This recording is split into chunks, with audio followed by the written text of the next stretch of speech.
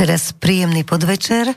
Zasa úplne netradične, tak ako relácia, ktorá sa skončila pred chvíľou, hovorí M, sa začala o 3:00, vďaka núdzovému stavu, tak sa momentálne začína relácia s Erikou o živote, pretože neviem si predstaviť, že práve v tomto slobodnom vysielači, kde ešte nemáme náhubky a ešte stále môžeme hovoriť, že by sme sa nevyjadrili deň pred tým, ako nás tu všetkých nahnať na testovanie, ktoré je minimálne spochybnené prezidentkou, aby som sa troška oháňala nejakými autoritami, ale každý z nás je sám za seba autorita a sám zodpovedá za svoje zdravie a práve preto, že už máme iba 24 hodín, tak som požiadala doktora Mikuláša Štefana, aby sa vyjadril k týmto veciam z hľadiska medicíny, tým, že je lekár, z hľadiska duchovná, tým, že má veľmi veľa sledovateľov, ktorí chodia na jeho prednášky o tom, čo to s nami robí, to, čo prežívame,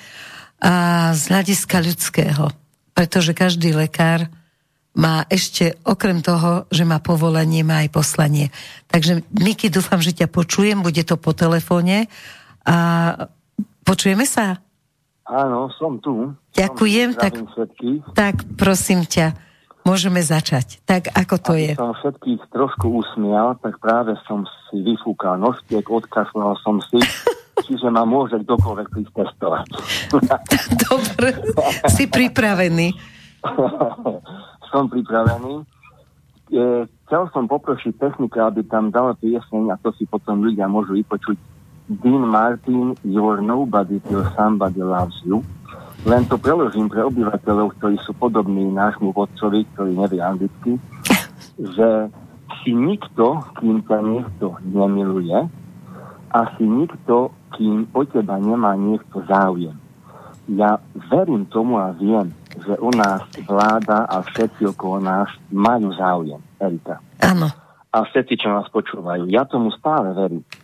A žil som 15 rokov v zahraničí vo Viedni, ale ani predtým, než som odišiel zo Slovenska, som nikdy nesledoval politiku, médiá, nemal som televízor, lebo som sa nechcel nechať manipulovať týmito médiami.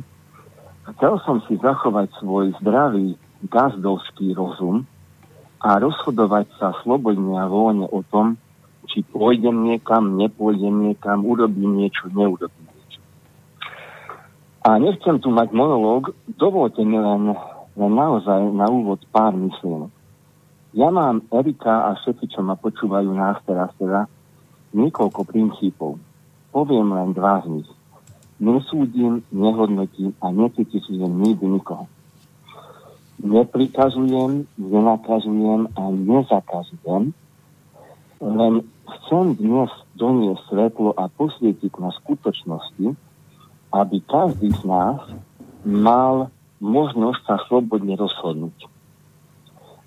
Čiže ja neučím ľudí ani v ordinácii, ani svojich blízkych a vôbec nikoho byť arogantný, agresívny, nepriateľský a už vôbec nie to, čo je teraz od centulára moderné slovo, konšpiračný.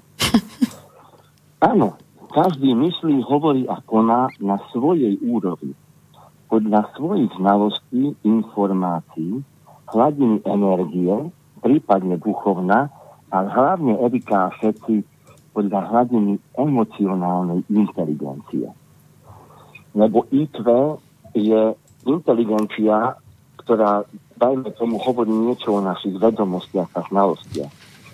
Ale existuje niečo ako emocionálna inteligencia, kde niekde k nám duša prehovára, a ak ju vnímame, tak vieme správne odpovedať na životné situácie.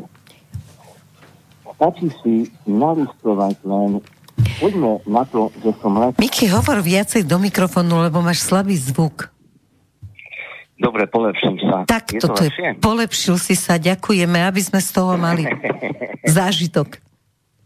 Poďme na to, že som Zasa lekár. Si mimo. No to snad nie. No, hovor. Teraz? Áno.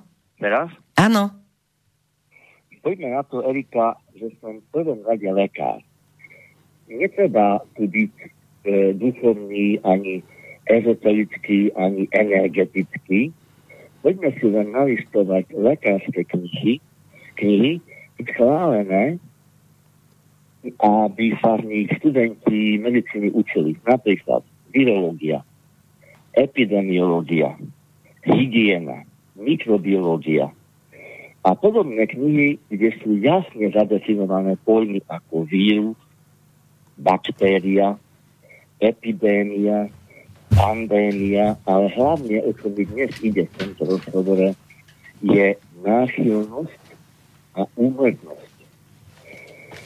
A skutočné pitevné nálezy od skutočných patológov by nám dali skutočné údaje o skutočnej úmrtnosti. Našla som to povedal opakovane to slovo skutočné, lebo poďme len naspäť k lekárskej prísahe. Lebo skutočný lekár zložil prísahu, z ktorej by som pripomenul všetkým len 2 body. Neublížiť a informovať o skutočnostiach pacienta, ale aj všetkých ľudí. Lenže my môžeme ublížiť aj tak, že neinformujeme, respektíve informujeme nesprávne o neskutočných údajoch a môžeme mi ublížiť a dá sa ublížiť aj vedecky nie dostatočne preskúmanými testami, prípadne očkovacou látkou, ak tieto neboli dostatočne preverené na dostatočnom súbore ľudí a dostatočný čas. Toto je veľmi dôležité. Lebo dojde tým k poškodeniu zdravia, prípadne k úmrtiu nevinných ľudí, ktorí veria vo vláde, ktorí si zvolili, ktorú si oni zvolili, tú vládu. Veria v lekároch a v systéme zdravotníctva, ktoré si my všetci sami platíme. Hej? A tlieskam ja ľuďom a hlavne mojim kolegom, skutočným lekárom, za ich česť, odvahu informovať ľudí, ktorí im veria. Ja som vo februári a v marci tohoto roku vysvetlil, a je to dostupné na YouTube, aj na mojej facebookovej stránke a aj na webovej stránke, prečo na Slovensku a v Čechách bol nižší výskyt. A to bolo naozaj na duchovnej úrovni, totiž tieto národy majú ľahšiu karmu ako ostatné národy. Ak niekto nevie, čo je karma, tak poviem to len v jednej vete. Následky našich skutkov, myšlienok, emócií a slov, hoci aj z minulosti, hoci aj z minulých životov. Keď niekto neverí v minulé životy, nemusí, tak to sú následky našich skutkov a hovor na mikrofón života. Je to počuť? Teraz áno, ale potom vždy odchádzaš. Potom nebudú posluchači vedieť, čo hovoríš. Ja sa fakt nehýbem. Dobre, teraz si v pohode. Ale... Čiže karma je dôsledok a príčina všetkého, čo si povedal. Poďme ďalej. Presne tak. Ale to môže byť aj z tohoto života. Čiže prehnané zastrašovanie, prehnaný strach ľudí a obavy a tlaky na nich, aby žili v neustálých obavách a strachu, kedy im kto zomrie, kedy kto chytá v ich blízkosti, tým všetkým ste si to vytvorili a privolali ste si to, čo sa teraz deje v Čechách a na Slovensku. A veď spomeňme si len na to, že Stvoriteľ nám dal popri zodpovednosti ešte aj úsmev, smiech, echinaceu, dračiu krv, eleuterokokus, múmio, šišiak, kozinec a môžem tu vymenovať celú skálu prírodných vecí, ktoré naozaj stáročia, dokonca tisícročia fungujú, pomáhajú ľuďom, aby mali imunitu na úrovni. Na takej úrovni, aby to, čo som chcel povedať o náchylnosti, fungovalo. A škálu ďalších prírodných vecí, vitamín C, aby vám fungovala imunita. Sú tu milióny vírusov a baktérií. Naozaj do nás chce niekto napsať milióny očkovacích látok, aby sme neumreli predčasne. Keď sa toto bude nejak ďalej, tak umrieme od strachu, lebo je to tak. Alebo poviem ešte tvrdšiu vec, veľmi potichučky a skromne. Všetci si pamätáme časy, keď určitá skupina ľudí utekala zo Slovenska, z Čiech a z každej krajiny kvôli niekomu, kto túto skupinu ľudí chcel vykynožiť z tejto planety Zem. Hej? Roky 39, 38 a tak ďalej. Potom si pamätáme časy, keď sme vyhnali Maďarov zo Slovenska, Nemcov z Nemecka a tak ďalej. Potom si pamätáme rok 68, keď veľmi veľa múdrych, inteligentných, entuziastických, tvorivých ľudí utieklo zo Slovenska, lebo nesúhlasujú so systémom. Nesúhlasujú s vládou, ktorá tu bola. Nepripomína vám toto niečo všetkým? Chceme naozaj počkať, že zase nás opustia mladí ľudia, entuziastickí. Len teraz nemáš kam ujsť. No, to som chcel povedať, že teraz nemáš kam ujsť, lebo podobná situácia je všade. Ale pýtam sa všetkých z vás, naozaj je podobná situácia všade. Čo tak Švédsko, Norsko, Severná Kórea a čo tak krajiny, ktoré napríklad zakázali prelet lietadiel, ktoré striekajú niečo biele zo vzduchu. Do vzduchu. Prečo v tých troch krajinách je menší výskyt? Nie som konšpiračný, len chcem vám doniesť svetlo, aby každý premýšľal o týchto veciach na svojej úrovni. Hej? Čiže len pripomínam ticho ešte raz, že sme počúvali 8 mesiacov. Nie je ťa počuť, ešte si zasa skús troška ten mikrofón prisunúť. Tu som. Dobre, áno. No, trošku aby som odľahčil situáciu pre všetkých nás. 8 mesiacov sme počúvali, zostaňte doma, izolujte sa, buďte zodpovední. Teraz vám hovoria, choďte na miesto, kde je zima, kde všetci soplia kašľú a ešte bude pršať? Kde bude pršať, áno. Taká romantická pripomienka, aby som to zase odľahčil, že čo ak, to je moje typické z prednášok, že čo ak tento dáš, počkaj, Miki, na sekundu ťa preruším. My dáme pesničku a skúsime naozaj urobiť niečo s tým zvukom. Nacvičíme si to spolu, lebo píšu nám ľudia, že naozaj ten zvuk je na hrane počúvateľnosti.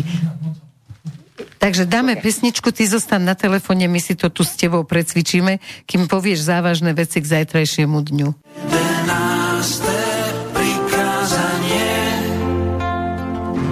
Lásku nezabiješ. Tretí pri dvoch býva diabol, ktorý boskom zradí. Rozídeným sa to stáva, že sa majú radi. 11. prikázanie: lásku nezabiješ. To je kruté zrušiť lásku, ktorá nezomrela. To sa nesmie zrušiť lásku, ktorá ešte žije. 11. prikázanie: lásku nezabiješ. Rozseknúť na dva máme kusy, iba preto, že sa to tak musí. Na silu rozdelený, žena od muža a muž od ženy. Krídla budú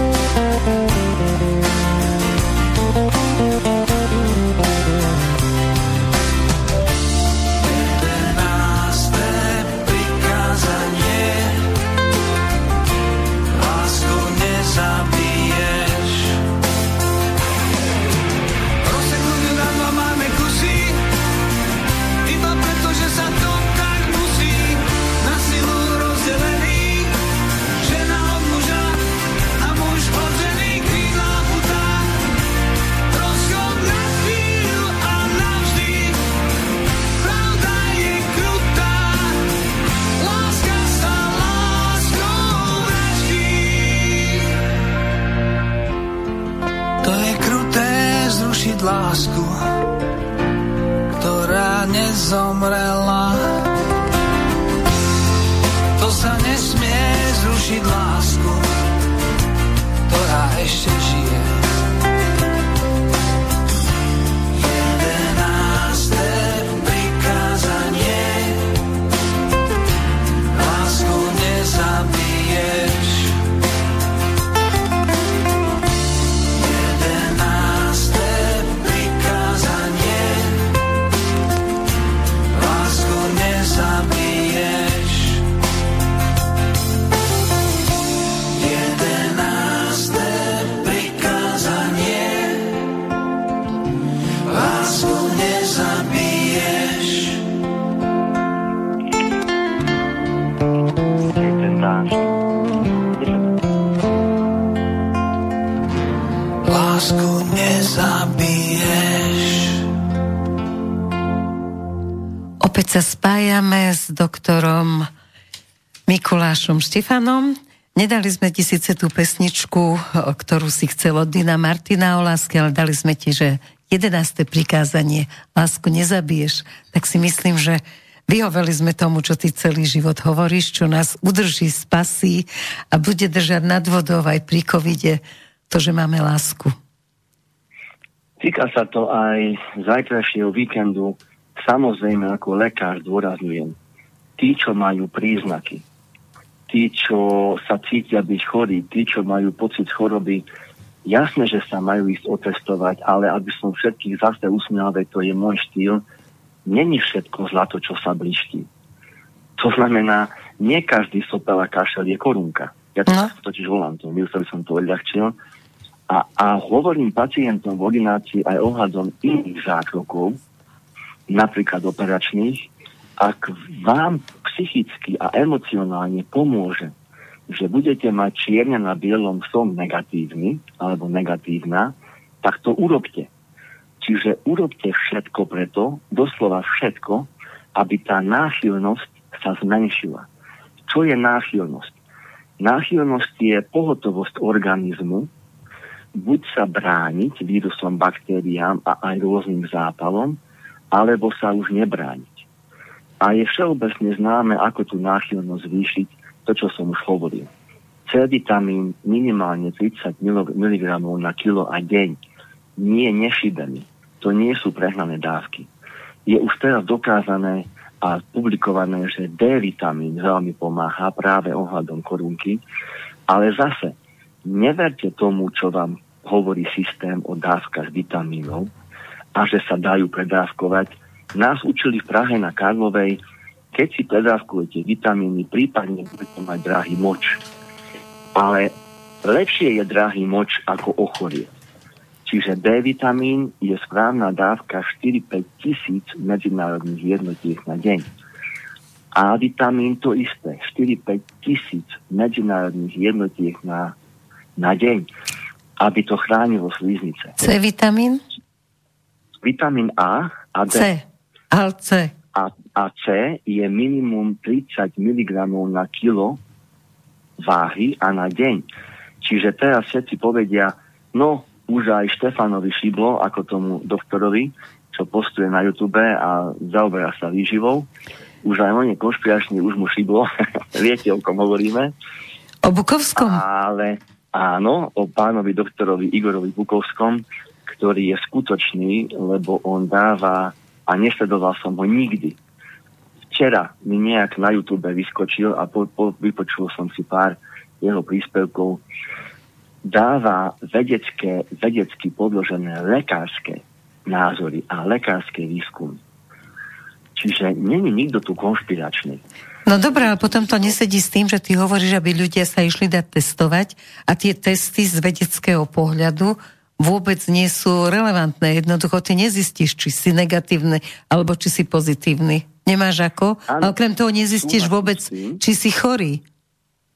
Súhlasím s tým a povedal som to na úvod, ale možno, že ma bolo zle počuť, že ak to niekomu psychicky pomôže, že bude negat, ale tie testy by mali byť overené, vedecky overené a vierohodné. Tie testy by mali byť, povedzme to škaredo, ozajstné a skutočné. každý už vie, kto to trošku sleduje, že tento druh testov je nepriekazný. To znamená, niekomu môže byť negatívne, niekomu pozitívne, ale to nemusí platiť. Preto som pripomenul, že ten, kto má príznaky ochorenia, pocit choroby, soplí, kašle, teploty má a pomôže mu vedieť, je to COVID, nie je to COVID, nech sa páči. Čiže pripomeniem ešte raz moje princípy. Ja neprikazujem, nenakazujem a nezakazujem. Áno. Ale učím každého, aby sa nechal viesť svojou dušou a svojimi pocitmi, čo mi to donesie a čo mi to vezme. A jasné, že sú ľudia, ktorí tam nepôjdu len preto, lebo sa nechcú nechať ohroziť tým množstvom ľudí, ktorí tam budú na silu kašľať a sopliť. Hej? A to nebude paranoik. To bude normálne zdravým rozumom rozmýšľajúci človek. Nepôjdem predsa tam, kde každý kašle a soplí, dokonca na silu, aby sa to dostalo von. To je prvá vec. Druhá vec je, a poviem to už teraz nahlas, ale pôvodne som nechcel. Zverejnil som v februári a v marci veľmi veľa faktov a skutočností okolo korunky. Nemám rád to slovo COVID, ale volajme to, že korunky, hej? Dobre, korunka. A medzi inými som zverejnil, a je to na YouTube aj na Facebooku, že ten vírus mutuje tak rýchle, že pred 2 mesiacmi vytvorili nejaký test, ktorý už o 2 mesiace nemôže byť funkčný a nemôže byť priekazný, lebo už je tu úplne iný vírus medzi tým. A ten test, sorry za slovo, je doslova zastaralý už. A to isté je môj názor na očkovaciu látku, ktorá onedlho príde a uvidíme, ako sa tu rešpektuje sloboda ľudí, sloboda rozhodovania sa, sloboda prejavu, lebo to by mali byť znaky demokratického štátu, podľa mňa, ale v tom sa právnici vyznajú lepšie. Či zase budeme mať povinnosť sa očkovať. Ja si veľmi vážim, že nás tu niekto chce chrániť. A niekto nechce, aby nám zomrela mamka, ocko, detko, babka, alebo hociaký blízky. Ja tlieskam každému, kto nás chce naozaj ochrániť. Ale ako nás ochránite? Dajte nám prírodu. Dajte nám stromy. Vonku sú krásne. Deťom kyslík. Dajte nám voľný pohyb v lese. Objímať stromy. Odovzdať im všetko, čo nás bolí, čo nás trápi, čo sa bojíme. Dajte nám radosť zo života. Nenaháňajte strach ľuďom. Tak. Dajte nám možnosť, aby sme vyšli von na dážď a povedali mu, ďakujem a viem, živel voda, že ma očistíš od všetkého, čo ma trápi, čo ma bolí, čo ma ťaží, čo ma ochorie. Tlieskam všetkým takýmto iniciatívam a dajte nám to. Dajte nám dostatok vitamínov, dajte nám city. Dajte nám možnosť, aby sme svojim blízkym prejavili svoje city, aby sme si mohli pozerať do očí, dotýkať sa, hľadiť sa a tým pádom sa imunita najviac zvýši. Nejde len o toto. Tu nejde o žiadne konšpirácie a my nie sme proti nikomu vôbec. Zvolili ste si niekoho a ako povedal pán Mečiar, vždy sa tá dôvera dá odobrať. Ale tentokrát si už zvolte niekoho a zvolme my všetci, veď už žijem tu zase na Slovensku medzi vami, kto bude vierohodný, kto dodrží svoje slovo a kto nás naozaj ochráni. Ale hlavne, kto nám dá každému jednotlivcovi šancu sa ochrániť dostatočnými vitamínmi. Jasné, že noste rúška, jasné, že si dezinfikujte ruky a v tom budete mať súku pokožku a schytáte ešte viac cez tú pokožku. Teraz som ironický, len... Ale je to pravda, vysušená pokožka sa popraská a o mnoho rýchlejšie tie baktérie a vírusy prejdú. Veď všetci viete aj laici, že pokožka má svoju ochrannú vrstvu a pH. A to pH sa nemá narušiť. Ale ešte raz zdôrazňujem. Viem, že sú ľudia, ktorí sa tak veľmi boja, že psychicky im pomôže dať si rúško, vydezinfikovať si ruky, nebyť 2 metre a bližšie k niekomu. Ľudia, robte to, čo vám zvýši imunitu a hlavne, čo vám zvýši náladu. Robte toho, čo budete mať lepšiu náladu a budete veselší, ale nie žiť v strachu a v obavách. To vám najviac ubližuje. To je najdôležitejšie. A hlavne nech nemyslia len na seba. Ja rešpektujem každého, kto chce nosiť rúško, kto chce byť 2 metre odo mňa, dezinfikovať si ruky, ale keď ja to nechcem a idem na ulicu bez rúška, nech na mňa nikto nevykrikuje: a kde máte rúško? No jednoducho, ja nemám taký strach ako vy. Vy sa chránite, ja vás nemám ako nakaziť. Tak buďte tak láskaví, starajte sa každý sám o seba. Človek vie, že prečo to rúško si nedá. Buď sa dusí, má astmu, neviem čo všetko. Áno. Dnes už deti omdlievajú úplne bežne v škole, lebo mali rúško niekoľko hodín.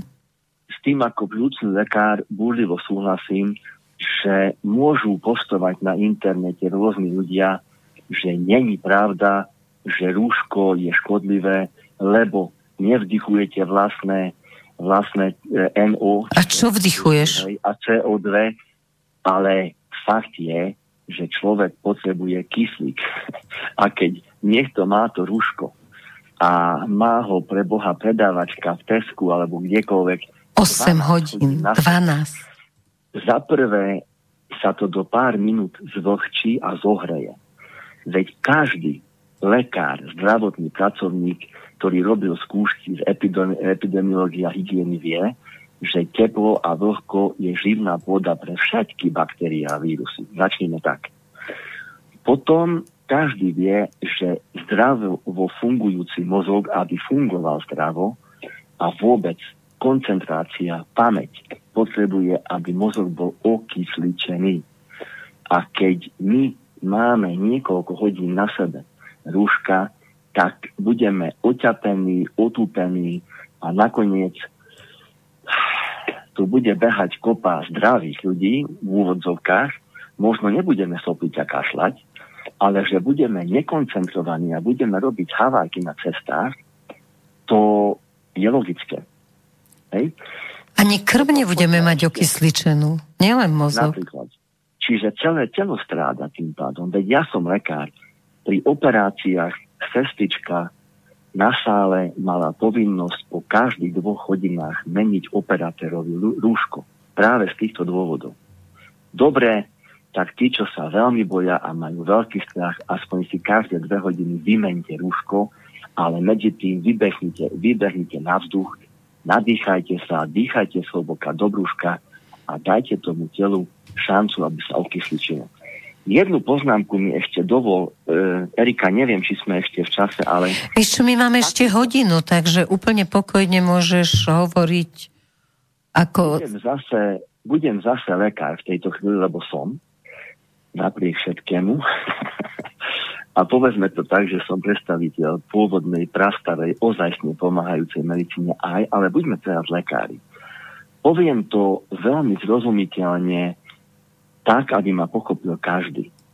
Usmievam sa, ale nie sarkasticky, tak naozaj takým milým úsmevom, keď ma niekto upozorní, že nepoužívaj hotovosť, lebo na peniazoch sú vírusy, baktérie a tým šíriš nákazu. Vírus. Napríklad, hej, nechytaj kľúčky, choď všade s rukavicami. Poviem ti to, čo mi hovorila moja babka, keď som bol malé dieťa.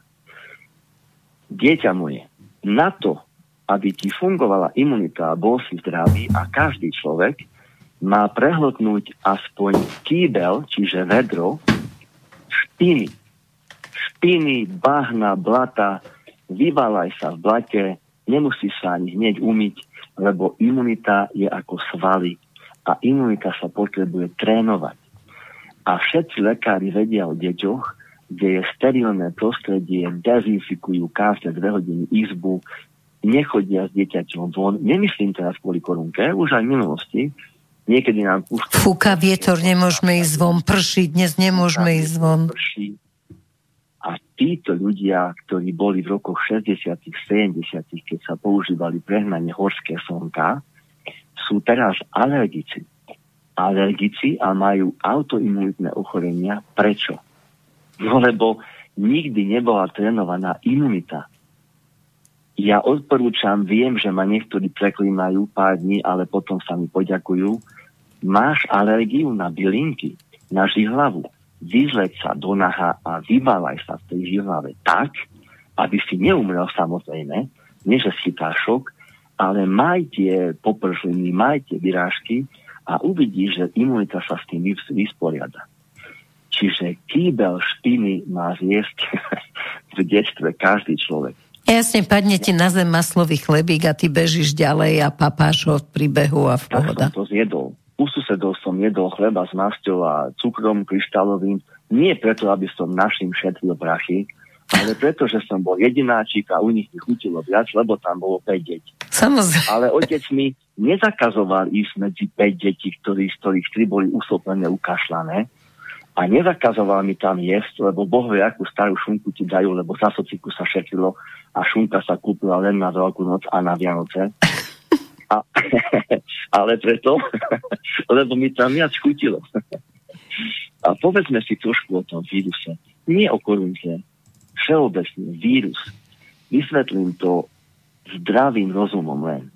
Je to ako CDčko, DVDčko, USB kľúč, ktorý má nejakú informáciu, ale on nežije, nekaká, nepije, nepišká. Je to mŕtvá vec. Vírus je mŕtvá vec. Je to, Erika, je to informácia presne ako CDčko. Áno. A život CDčko tomu dáva. Ale toto chcem povedať, aby to ľudia fakt pochopili, z čoho majú strach. Kým to CDčko alebo DVDčko nevložíte do vhodného prístroja, nikdy sa nedozviete, aká informácia tam je. Skladba, film, čokoľvek. Čo tým chcem povedať? Ten vírus nie je váš nepriateľ, ale fakt je, že potrebuje vás, potrebuje ľudské telo, ľudské tkanivo, ľudské bunky, aby sa tam množil. Ale uchytí sa len tam, kde sú už a priori poškodené tieto bunky, kde je vysoká náchylnosť toho organizmu alebo človeka, aby bol výbornou živnou pôdou pre tento vírus. Čiže ak sa my staráme o imunitu, ideme von, hoci akom počasí a vytrenujeme si ju, hoci ešte aj v tejto situácii, dáme tomu telu potrebné minerály, potrebné vitamíny, smejeme sa. A teraz usmejem každého. Dá nám stvoriteľ aj kvalitné vína, aj palinu, prípadne pálenku. Áno, môže byť aj palinová. Veľa Slovákov zachránila v Egypte, ako sa to povie? Faraónová choroba, keď prišla na nich. Áno, presne. Faraónová pomsta. Nahrala si mi do kajatorika. Ďakujem ti za túto poznámku. Vieš prečo? Poviem to. Neviem, či to niekedy niekto zverejnil, ale poviem to teraz nahlas. Každý človek, každý organizmus má v tele svoje prirodzené baktérie aj vírusy, ktoré mu nie že neublížia, ale pomáhajú, aby fungovala imunita, aby fungovalo trávenie, čreva, vstrebávanie živín, ktoré zjeme. Pozor, každý byt, každý dom má v sebe tie svoje baktérie a vírusy, ktoré pomáhajú, aby tam nešli škodcovia, aby to všetko fungovalo. Celá bytovka má svoje vírusy a baktérie, celé mesto má, celý štát má svoje baktérie a vírusy a keď sa do toho štátu narodíme a tam vyrastáme, tak tieto baktérie a vírusy sú naši najlepší priatelia. Chránia nás, pomáhajú nám a neochorieme z nich. Faraónová pomsta. Ideme do Egyptu, ideme na Šrí Lanku, ideme na neviem kam, Seychely, Maldivy a ľudia tam schytajú také hnačky a také soplenie a kašel a teploty, nie preto, že by faraón ich tam nechcel, veď obohacujeme tú krajinu našimi peniazmi. Faraón sa teší, hej, aby som mal všetkých trošku usmial a uľahčil situáciu, ale preto, že sme tam sa nenarodili. A naša imunita není zvyknutá na tie cudzie baktérie a vírusy. Všimnite si, veď každý z vás, keď sa presťahoval z nejakej dediny do mesta, celý východ vraj žije v Bratislave. Hej? A rozpamätajte sa všetci, že aké ste mali prvé príznaky, keď ste sa nasťahovali do nového bytu, do podnájmu, do nového mesta. Áno, pripomeniem vám to. Upchatý nos, pocit choroby, bolesti hlavy. Prečo? No veď na dedine sú iné vírusy a baktérie ako v meste. V tehlovom dome sú iné vírusy a baktérie ako v paneláku, za prvé. A za druhé, tá imunita ešte. Toto je veľmi aktuálne teraz. Ide jeseň, ešte bude pekná. V novembri ešte bude pekne, aj v decembri, až potom sa to naozaj ochladí. Ale ľudia, narodili ste sa v Afrike, v Peru, v Mexiku, odkiaľ sa ešte nosia pomaranče, mandarinky, banány, kiwi. To všetko bolo stvorené stvoriteľom pre národ, ktorý žije v tom pásme, kde je pre Boha 40 stupňov plus. A tieto ovocia tých ľudí majú schladiť, aby cez obličky, cez pečeň a cez celý krvný obeh sa ten organizmus a telo schladilo. A my si dáme v decembri jahody, pomaranče, ktoré ochladzujú, grapefruity a chceme byť zdraví. A veríte tomu, že tam je veľa C-čka a ochráni nás to? Nie. Kyslá kapusta ťa ochráni. Kapustu, jedzte cviklu, jedzte jablka. Teraz to je presne aktuálne. Teraz máte tu okolo seba všade ovocie a áno, veľmi, veľmi propagujem odpútať sa od závislosti ostatných krajín. Ja prosím toho, koho zvolíte ďalšieho, naozaj pekne ho prosím, aby investoval do moderne nazvaného farmára, čo je volovina. Nazvime to pravým menom. Sedliak. Gazda sedliak. A to není urážka. Samozrejme. A ja veľmi, veľmi apelujem na ľudí. Podporte týchto ľudí. Nemyslím, vláda môže aj finančne, ale podporte každého. Aj na trhu, kto vám vyprodukuje a predá vo svojej záhrade, tu na Slovensku vytestovanú zeleninu a ovocie a jedzte to.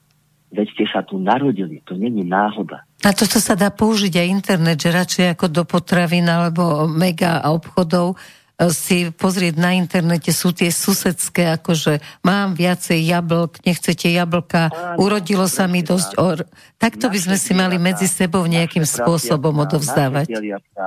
No proste všetko naše. Hej. Poviem ešte duchovnejšiu vec, aby som každého usmial. Niekedy neboli water closed, čiže WC. Málo kto vie, čo znamená WC na tých dverách. WC znamená water closed, čiže uzavreté vodou, spláchnuté vodou. Hej, to má byť jasné. Prečo? Spláchne za sebou, to niekam to odnesie do mesta, tomu sa pridajú antikoncepcia z moču, antibiotika, chemikálie, lieky z onkologických pacientov. Čo tým chcem povedať? Pamätá si to ty a my všetci, volajme to, že kadibúdka. Tam chodili ľudia. Jednak sa otužovali, lebo to nebolo v dome, to bolo mimo domu, ale čo tým chcem povedať? Veď vy žijete na bohyni, ktorá sa volá Gája. Je to Matka Zem. Všetko pre vás urobí, aby ste boli zdraví. Čo tým chcem povedať? Opakujem sa. Niekedy ľudia chodili na kadibúdku a Matka Zem zo stolice a z moču presne vedela, čo vám má vyprodukovať. Vo vašom okolí. Presne to vedela. Keď ste boli smutní, tak bylinky proti depresii. Keď ste mali zníženú imunitu, tak palinu, jablka, čokoľvek, hej, na imunitu. Kapustu a bolo jej veľa. Keď ste mali málo minerálnych látok, tak paradajky, papriku, zemiaky, cviklu. Všetko vám Matka Zem vyprodukovala, lebo presne vnímala, povedzme to tak, škaredo, aby som zase každé usmial, absolútne ideálny detektor je táto planeta. Ale zabíjať chemikáliami. Čo púšťame do toalety, aby sa leskla? Do umývadiel. Čo tam púšťame? Dokonca sme si umývali ruky nie v tečúcej vode. Ja nechcem naspäť roky 50., 40. A nechce sa umývať v lavoriku? Áno, no ale aj ten lavorik mal zmysel. Ty si umyl ruky s prírodným mydlom v lavoriku aj tvár. Potom môj dedo každé ráno vyšiel a umyl sa do pol pása dažďovou vodou. A to sa vylialo zase Matke Zem. Čiže vrátilo sa to všetko a z toho Matka Zem zase pochopila, čo najviac potrebujete. Nie, nechcem urobiť zo Slovákov gazdov a sedliakov, nie. Ale ten, čo to má možnosť robiť, nech to urobí. A tlieskam každému, kto bude chcieť osamostatniť Slovensko, aké niekedy bolo, lebo bolo samostatné. Potom prišlo RVHP, potom prišlo EU a teraz sme už závislí na veľkoobchodných sieťach. Áno, ale týmto tempom sa aj tie siete skôr či neskôr zavrú a kam pôjdete potom? No na trh. A kto bude na trhu, ak bude zákaz vychádzať a bude núdzový stav? No nikto. A čo urobia tí ľudia, ktorí z toho žijú? Čiže apelujem na Slovákov, aj na Čechov, aj na každého, kto nás počúva. Teraz není obdobie byť nepriateľský, nevraživý a zlomyselný. Táto situácia by nás mala zblížiť. Čiže teraz není obdobie na chamtivosť, že každý sa bojí a rýchle nazbierajme čo najviac peňazí, zvýšme cenu tovaru a tí ubožiaci, ktorí to za posledné peniaze kúpia, mňa obohatia. Toto môže fungovať dočasne, ale týmto tempom každému skôr či neskôr dojdu peniaze. Každému. A vtedy sa budú znižovať ceny, lebo konečne každému dojde, že nemôžem dať dvojnásobnú cenu, lebo ten človek to už nemá za čo kúpiť. A ja potom nemám za čo kúpiť jeho tovar. Tak ešte môže dojsť aj k rabovaniu, to bude jedna z možností. Ja ešte medzi tým, kým budeme pokračovať, poviem, že aj do tejto relácie, tak ako vždy do relácie z Erikou o živote, môžete telefonovať, môžete sa pýtať doktora Štefana, môžete polemizovať, čo len chcete, Roman vám povie, kde a ako. Áno, nech sa páči, takže číslo telefónu priamo sem k nám do štúdia je 0951 485 385 alebo už známy e-mail studio@slobodnyvysielac.sk. A ešte jednu, ak chvíľočku vydržíš, prosím ťa o trpezlivosť. Hosťom predminulej relácii bol doktor Boris Subotič a nechal nám tu 3 fľaše oregolového oleja, takže tí, ktorí prví zavolajú a budú vedieť odpovedať na otázku, ako posilňuje imunitu oregolový olej, čiže oregánový, tí, ktorí budete vedieť o vlastnostiach oregána a tí, ktorí budete vedieť, koľko minút sa má premieľať v ústach a prvý sa nám ozvete, nechajte u Romana svoju adresu a telefón, alebo aspoň telefónne číslo, adresu si vypýta Katka Subotičová a pošlu vám domov. Viem to povedať hneď teraz. Áno, vieš, povedz. Jedna fľaša už si vyhral, pretože vieš, ako to podporuje imunitu. Takže... Nie len to. No, ale... Olej je prastará vec. No presne, povedz o tom aj ty, lebo ľudia tomu neveria. Tej ajurvédskej starej veci, alebo čínskej. Presne tak. Vezmete lyžičku... No, 18 000 rokov. 18 000 rokov to ľudia vedia, že posilní imunitu. Ak si vezmeš lyžičku toho oleja a premielaš to v ústach, a je veľmi dôležité 20 minút, aby si to premielal, aby sa ti tam dostalo veľa slín, lebo ty mi to potvrdíš ako lekár, že aj slina je zázračná vec. Nič, čo je v nás, nie je zlé.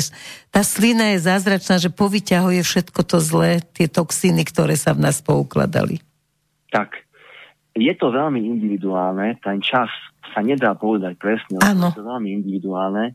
Správne je to robiť hneď nalačno ráno v deni, premielať to v ústach, ako si povedala, čo najkvalitnejší, najčistejší olej, najmenej chemizovaný. Tento oregol, no. A ten čas je to takto.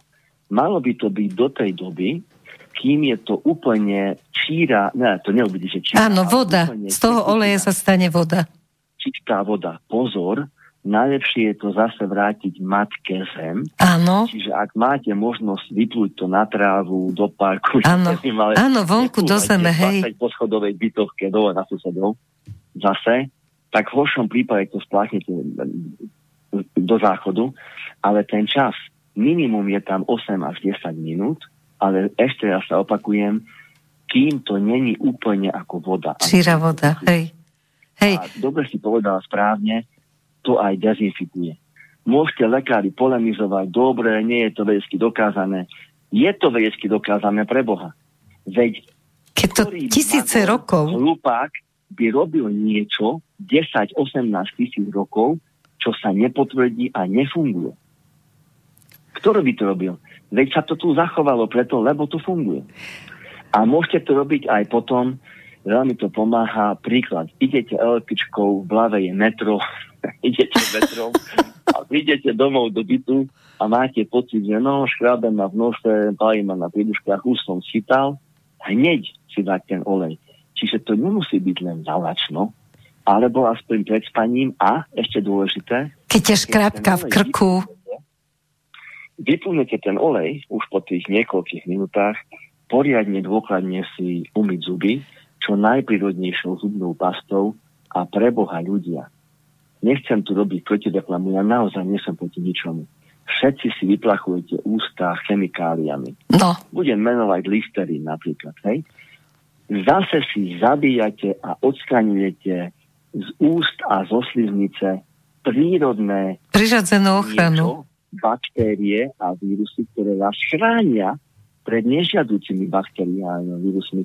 Vy si ničíte sliznicu, aby ste lepšie schytali. Ja viem, že dých a voňavý dých, píte dostatok vody. Začneme tým. Tým pádom sa vaše telo a organizmus nebude potrebovať čistiť cez dých, cez, prepáčte za slovo, smradlavý, podpazušný, axilárny pach. Musím to tak povedať, aby ste... Je to tak? Pochopili. Aby ste pili dostatok vody.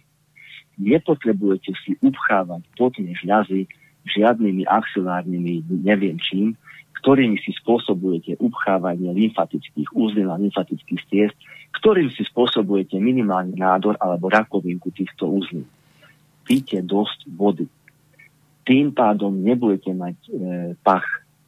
Naopak, tým, že si zabijete a zlikvidujete vami alebo pre vás prirodzené vírusy a baktérie, si zlikvidujete aj to a potom tam privoláte to, čo vám znepríjemňuje ten pach. Vyvoláte si tam umelo zápaly, človecké zápaly a ako vieme, zápal je opuch, červenanie a zápach a hnysanie.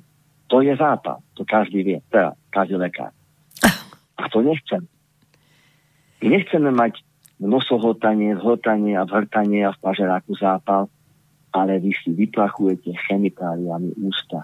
Máte múmiu z Kyrgyzu. Zoloto je múmio, Kyrgyzsko je. Je dostupné v obchodoch, keď není v lekárni, vám to objednajú. Najprv budete pásnuť tak, ako by ste mali s prepáčením nekrozu zubov a hníz, ale potom sa to všetko vyčistí. Ešte k tomu oregolu poviem, že práve ten, kto má nekrozu zubov, ktorý má hnisavé zuby, ktoré má ďasna, tak na to už máme vzorku mnohých pacientov, ktorí len potom, že premielali tento oregánový olej, tak sa im absolútne vyčistila paradentóza, majú voňavý dých a k tomu voňavému dýchu dúfam, že mi potvrdíš, že stačí, jak to robia Indovia, kúsať buď klinček, ten obyčajný za pár halierov, alebo kúsať anís a ešte to podporí aj trávenie a dých je svieži a krásny, lepšie ako so žuvačkou. Okrem toho dám výborný recept kmín, anís a majoránku. Jedna ku jednej pomer a dáte si to do fľašky alebo do sáčku, premiešate to a jedna polievková lyžica na liter čaju. Aha, čaj z toho urobiť. Čaj z toho urobiť. Môžeš aj kmín alebo anís žúvať, ale keď vypijete čaj, tak budete mať lepší spánok, budete entuziastickejší, veselší, euforickejší a aj vám to podporí trávenie, čiže bude menší zápal napríklad. Super, a hliva napríklad hlivový čaj teraz na posilnenie imunity? Alebo tak.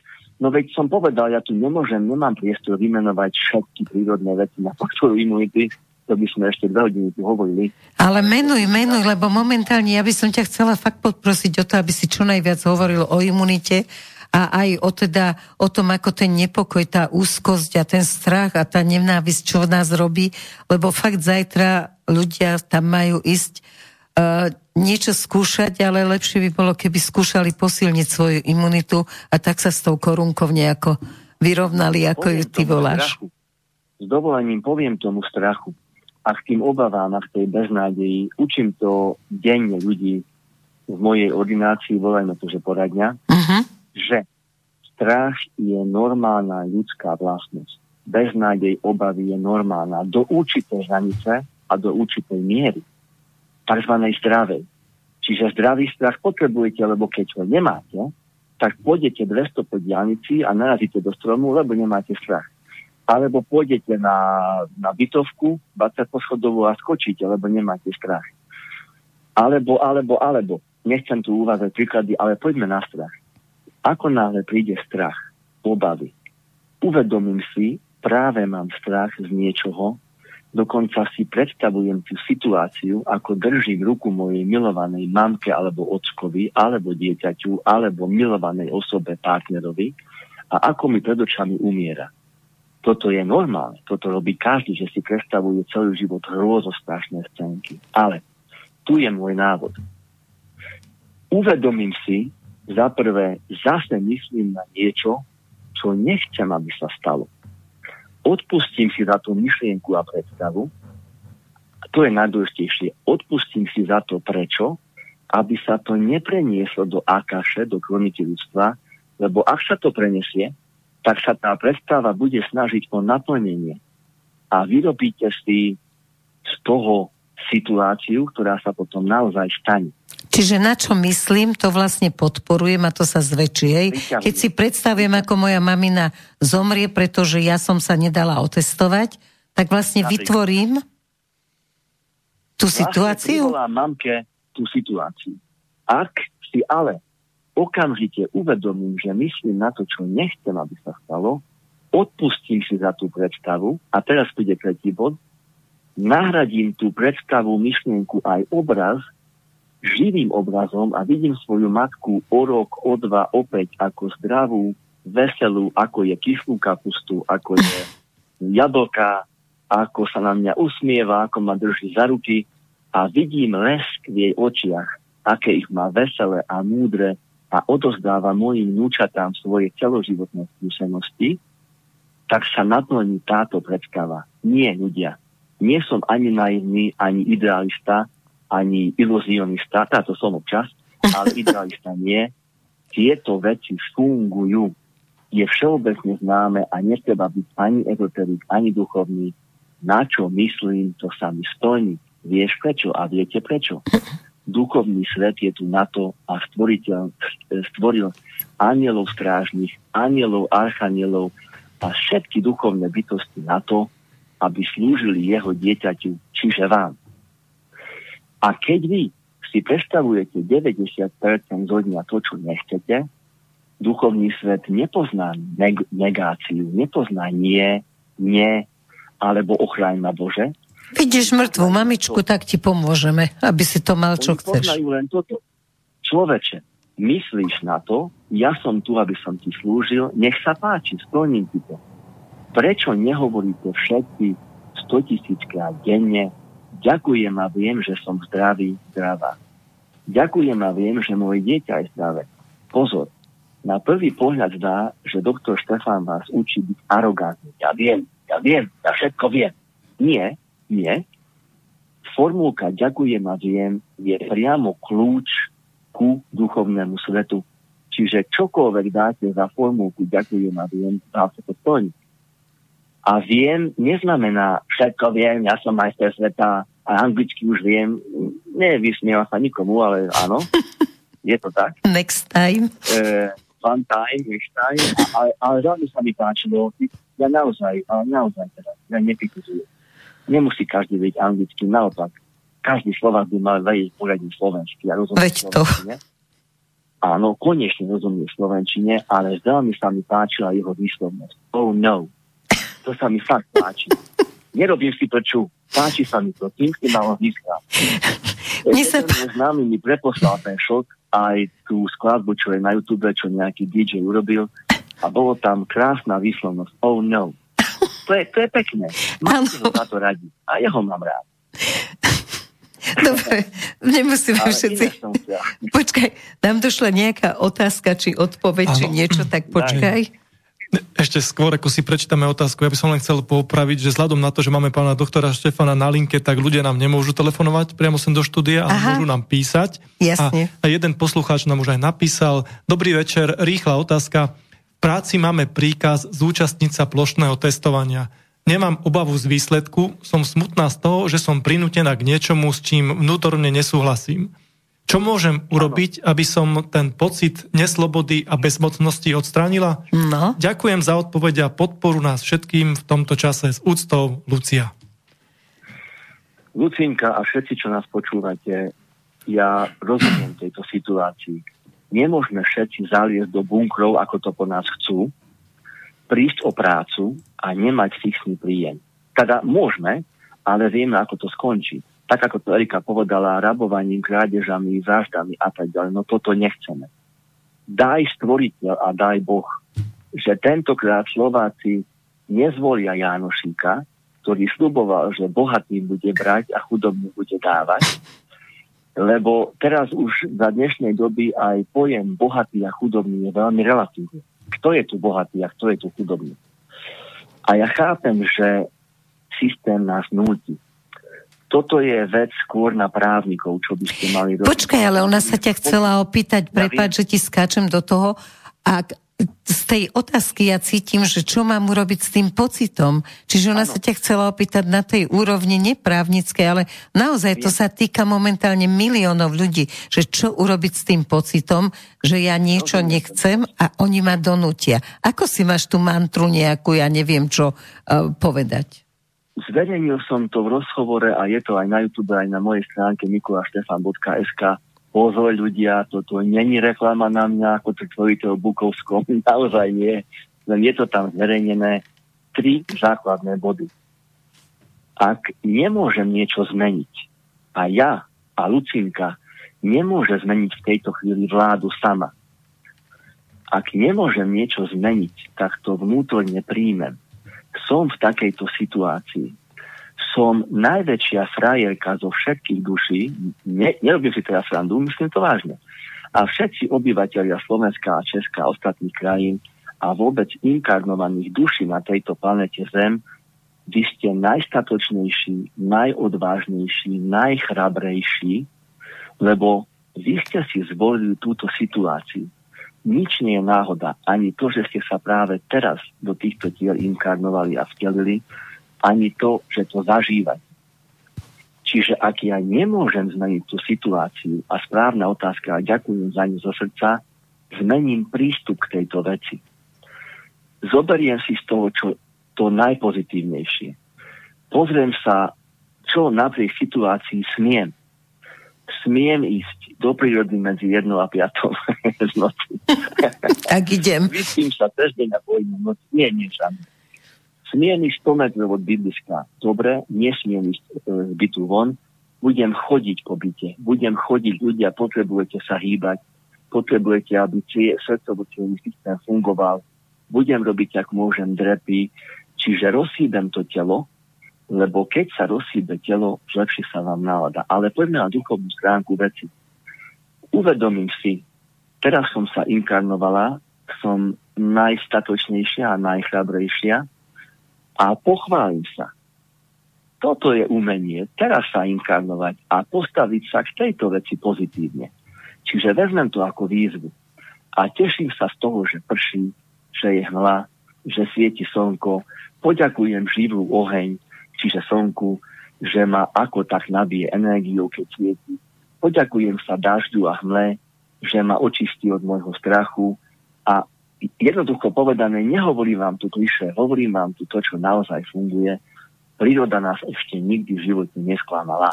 Áno, ale musíš byť na istej úrovni, myslím, rozvoja osobnosti, nemyslím teraz, že niekto je duchovnejší menej, ale proste musíš byť už otvorený takým veciam, že teší ma dážď, teší ma slnko. Erika, moja babka nikdy v živote nepočula o duchovne, o buddhizme, o hinduizme. No ale žila to. Chodila do kostola a dodržiavala to, čo ju tam učili farári. Naozaj. A bola ozajstná kresťanka. Nikdy nenadávala na nikoho. Nikdy nenadávala. Aj susedom, ktorý je občas nepríjemnil aj život, žehnala. Boh ťa žehnaj. Nenadávala na nich. Keď jej zobrali všetky krávy, ovce, ktoré mala toho času, a ja som to ako dieťa považoval za nespravodlivé a hovoril som, na čo ti to zobrali, veď to potrebuješ mliečko a tak ďalej. Vždy mi povedala milým, jemným hlasom, dieťa, nesúď ich. Aj oni to mali len prikázané. Nesúď ich. My sa zaobídeme aj bez toho. Neučím vás duchovné veci dnes. Učím vás milo, jemne, konečne pristupovať sami k sebe. Čiže ak som nútená ísť na test, alebo mám pocit, že je na mňa tlak a je na vás ukutný tlak v týchto mesiacoch a ešte bude, čiže veľmi sa starajte o svoju imunitu, nasledujúce roky budete veľmi, veľmi potrebovať, aby bola vo forme, tak len zmením prístup a teším sa z toho, čo mi je dané.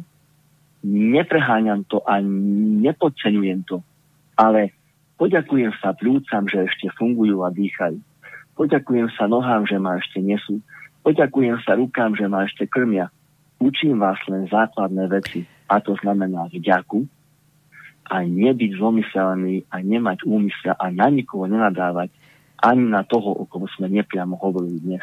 No dobre, Miki, ale toto naozaj nepomôže tým 100 000 ľudí, ktorí majú ísť na to očkovanie a sú s tým v rozpore. Tých 100 000 ľudí nevie vyjadriť, že ďakujem ti, môj milovaný premiér, že si tu vytvoril chaos, úzkosť, nepriateľstvo medzi tými, čo chcú ísť a nechcú, čo majú rúška a čo nemajú, čo sú starí a čo sú mladí. Ako ja ti rozumiem, že z toho duchovného hľadiska... Ďakujem ti, náš milovaný premiér, my sme si ťa zvolili, takže máme výsledok to, čo sme si zvolili. Za prvé, neobjímiem, ale ďakujem ti za to, že ma učíš správne a ináč pristupovať k dianiam okolo mňa. Pristupovať pozitívnejšie, nemať strach a povedať si pred tým testom, ďakujem a viem, že bude negatívny a ďakujem a viem, že opustím tento testovací priestor v absolútnom zdraví. Dobre, a tým podporím len to, aby mohol rozprávať, ako sa mu to podarilo, ako je Slovensko statočné a on nás všetkých obdivuje. Nemôžem si povedať napríklad pozitívne, ďakujem za to, že mám odvahu, že nemám strach, čiže mám odvahu neísť tam, nenechať sa vydierať, nezobrať si svoju slobodu. Nie je aj toto cesta? To je jeden prístup. Ale donesie svetlo do tejto krajiny a do týchto miest a do týchto domovov našich, ak nikto z nás nebude už na nikoho nadávať, lebo ten prúser tu je aj preto, lebo nad krajinou je nervozita. Ja to chápem, ja tomu rozumiem. Je tu napätie, je tu nervozita, ľudia sú nervózni a nadávajú už na všetko a na každého, ale uvedomte si, že tým sa to bude zhoršovať, lebo strach, beznádej, hnev, zúrivosť krmi tmu. A tma je krmená práve týmito emóciami. Čiže ja, keď sa poďakujem aj mojim nepriateľom, aj tým, ktorí mi poškvrnili meno a ma osočujú a osočujú môjho kolegu Igora Bukovského, osočujú kohokoľvek a osočujú predsedu lekárskej komory alebo kardiologa, ktorý sa opovážil výjsť so svojím názorom, pozor, nehovorím skutočnosťou, so svojím názorom. Áno, hovorím o Fischerovi, no. Na površ, áno, tak donesieme sem svetlo. A keď mám rád aj svojich nepriateľov, tak nešírim tmu a neslúžim tme. O to tu ide.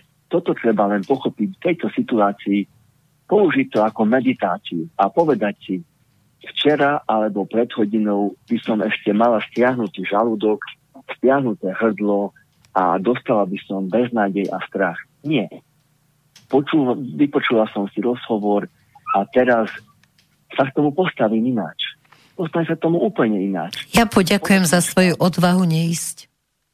Tak, a poďakujem sebe za svoju odvahu, že keď ja jeden ukážem, že už nie som ovca a pristupujem k veciam ináč a nepočúvam skorumpované médiá, ktoré s nami chcú manipulovať a ktoré nás chcú dostať tam, kde nás chcú mať, Napríklad, aby skrachovala ekonomika a odobrali nám na naše domy a naše autá, čo sú na hypotéku a leasing a urobili nás bezdomovcov. Ja jeden odmietnem. Ale nie len ja jeden. Ja tu nechcem urobiť dnes revolúciu a burcovať ľudí, aby išli protestovať. Nie, naopak. Ja jeden som statočný, odvážny a odmietnem a budem miesť statočne aj následky, ale pozor, bez hnevu a bez obáv, hrdo a pyšne, že konečne som niečo zmenil vo svojom živote a svoj prístup, tak potom zlepším vibrácie v mojom dome, v mojom byte, v mojom meste a v tomto štáte. Proste zlepším tie vibrácie. A vytvorím situáciu, aby sa niečo stalo s tým, aby takíto ľudia už neboli na čele tej republiky, hej? No áno, ale vždy je to odraz, sorry, musím to povedať nahlas, a kľudne si ma za to odsúďte a považujte za koho chcete, musím to povedať nahlas. Vždy si zvolíte niekoho, kto vám ladí a sedí vašim vibráciám. Keď si zvýšite vaše vibrácie, budete milší všetci a každý jeden z nás, tak potom si zvolíte predstaviteľa, ktorý nás bude reprezentovať a bude sa vedieť chovať, obliecť a hlavne sa bude vedieť vyjadrovať náležito a súco. A vážiť si ľudí. Ktorí si ho volili. Môžeme byť, Erika, a všetci, čo počúvate, empatickí. Môžeme povedať, že náš premiér je naozaj čistý, milý a má v sebe ochotu pomôcť a robí všetko preto, aby nás ochránil pred smrťou predčasnou. Dobre, aj toto je slnečnicový pohľad a pozitívny pohľad, len potiaľ a nie ďalej. Sú tu nejaké práva ľudí, je tu nejaké obmedzovanie slobody a tam už není správne byť ovce a mlčať a ďakovať, že nás chce ochrániť, lebo ochrániť sa dá ináč. Príroda, celá skôr, ako sme už povedali, prírodné veci, podporiť ľudí, ktorí to produkujú, ktorí to pestujú, podporiť hoci prírodné produkty v tej republike. Dobre, teraz mi všetci farmaceuti budú oponovať, že to nebolo otestované schválené ministerstvom zdravotníctva. Sami zistíme, keď to začneme. Ja som zistila cez ten olej, že vlastne absolútne nemám žiadny problém celý deň s energiou. Ráno sa nabijem energiou, medzi tým si 2-krát dám. Proste každý nech hľadá to, čo má blízko, keď niekto to robí dobre. Ocot. Niekto je jablčný ocot. Čo si ty o tom myslíš? Jablčný ocot je výborná čistiaca vec. Čiže pre ľudí s vysokým cholesterolom údajným, lebo aj to je relatívne, jasne, so srdcovými problémami, s problémami ako astma, ako alergia, ako nádcha, ktorí sa nevedia za Boha vysmrkať a vykašľať, ocot proste očistuje. Spomen si, čím čistíš škvrnu z koberca, čím čistíš chladničku, aby ti nepáchla. No octom. Hej? Ale pozor, keď má to byť veľmi kvalitný jablčný ocot, naozaj kvalitný. Nechcem použiť bio, lebo už aj to je dnes relatívne kvalitný od niekoho, komu veríš. A pozor s octom. Videl som veľa pacientiek, ktorí sa dočítali niekde v novinách alebo na internete, že ocot ich urobí štíhlými bodybuilderkami a fitnesskami a modelkami a tak si rozhádzali štítnu žľazu, jej funkciu a funkciu hormonálneho systému, že lekári z toho už nevedeli pozbierať. Čiže ocot, kvalitný, jablčný. Pozor na množstvo. Nie pre každého a nie veľa, hej? Jedna polievková lyžica ráno na lačno, alebo pol deci octu jablčného do 2 litrov vody, do fľaše, ako chcete popísať. Aha, mať to vo fľaši, ako malinovku. Áno, a robiť to ako kúru. 3-4 týždne, 2-krát do roka a nie viac. Prestať. A budem sa ťa pýtať aj na konkrétne veci, lebo cviklová voda, urobená šťava z cvikle. Všetko to jeskám. Áno, kapustová voda, z ktorej sa každý potom pokaká. Áno, kapustová voda, áno, pokaká sa, lebo ho to čistí. Pokaká sa, lebo ho to odnení. Erika, cibula, cesnak. Cibula, cesnak, jasne. Urobil prču, že žijem sám, nemám ich dovariť a každý deň jem cibulu s chlebom a masťou a asistentka bývalá, teraz už mám inú, dala na Facebook, A ľudia ma utovali, že chudák, on každý deň je cibulu. Áno, áno, cibula. Ľudia sú takí, ktorí povedia, nedám si cibulu ani cesnak, lebo ma to zahrieňuje a potom kašlem a sopím. Nie, práve naopak, dajte si cibulu, dajte si cesnak, lebo práve, že uvoľní prebytočné a nadbytočné hlieny aj v plúcach, aj pri duškách, aj v dutinách, aj v nožteku. A to hovoríš ako pľúcny doktor? Lebo niekto nám prikázal lockdown, hej? A nevychádzať z domov. Takže smrťte si, koľko chcete. Ale urobte sa zdravým konečne. Takže potom uznávaš, že aj keď dieťatko začne kašľať, teda na dospelých to neskúšam, lebo tí so mnou nesúhlasia a hľadajú iné metódy. Ale keď začali deti kašľať, tak som vždy cibulu nastruhala a troška som na ňu dala cukru a potom som tú šťavu, čo pustila, tak som tú šťavu dávala deťom. Podobné názory. Bol som na vojne, poctivý vojak som bol a vyhnali nás na cvičenie, kde široko, ďaleko na kilometre nebola žiadna lekáreň, Erika. Žiadna. A boli sme izolovaní, utajená akcia, nikto nás nevedel, kde sme.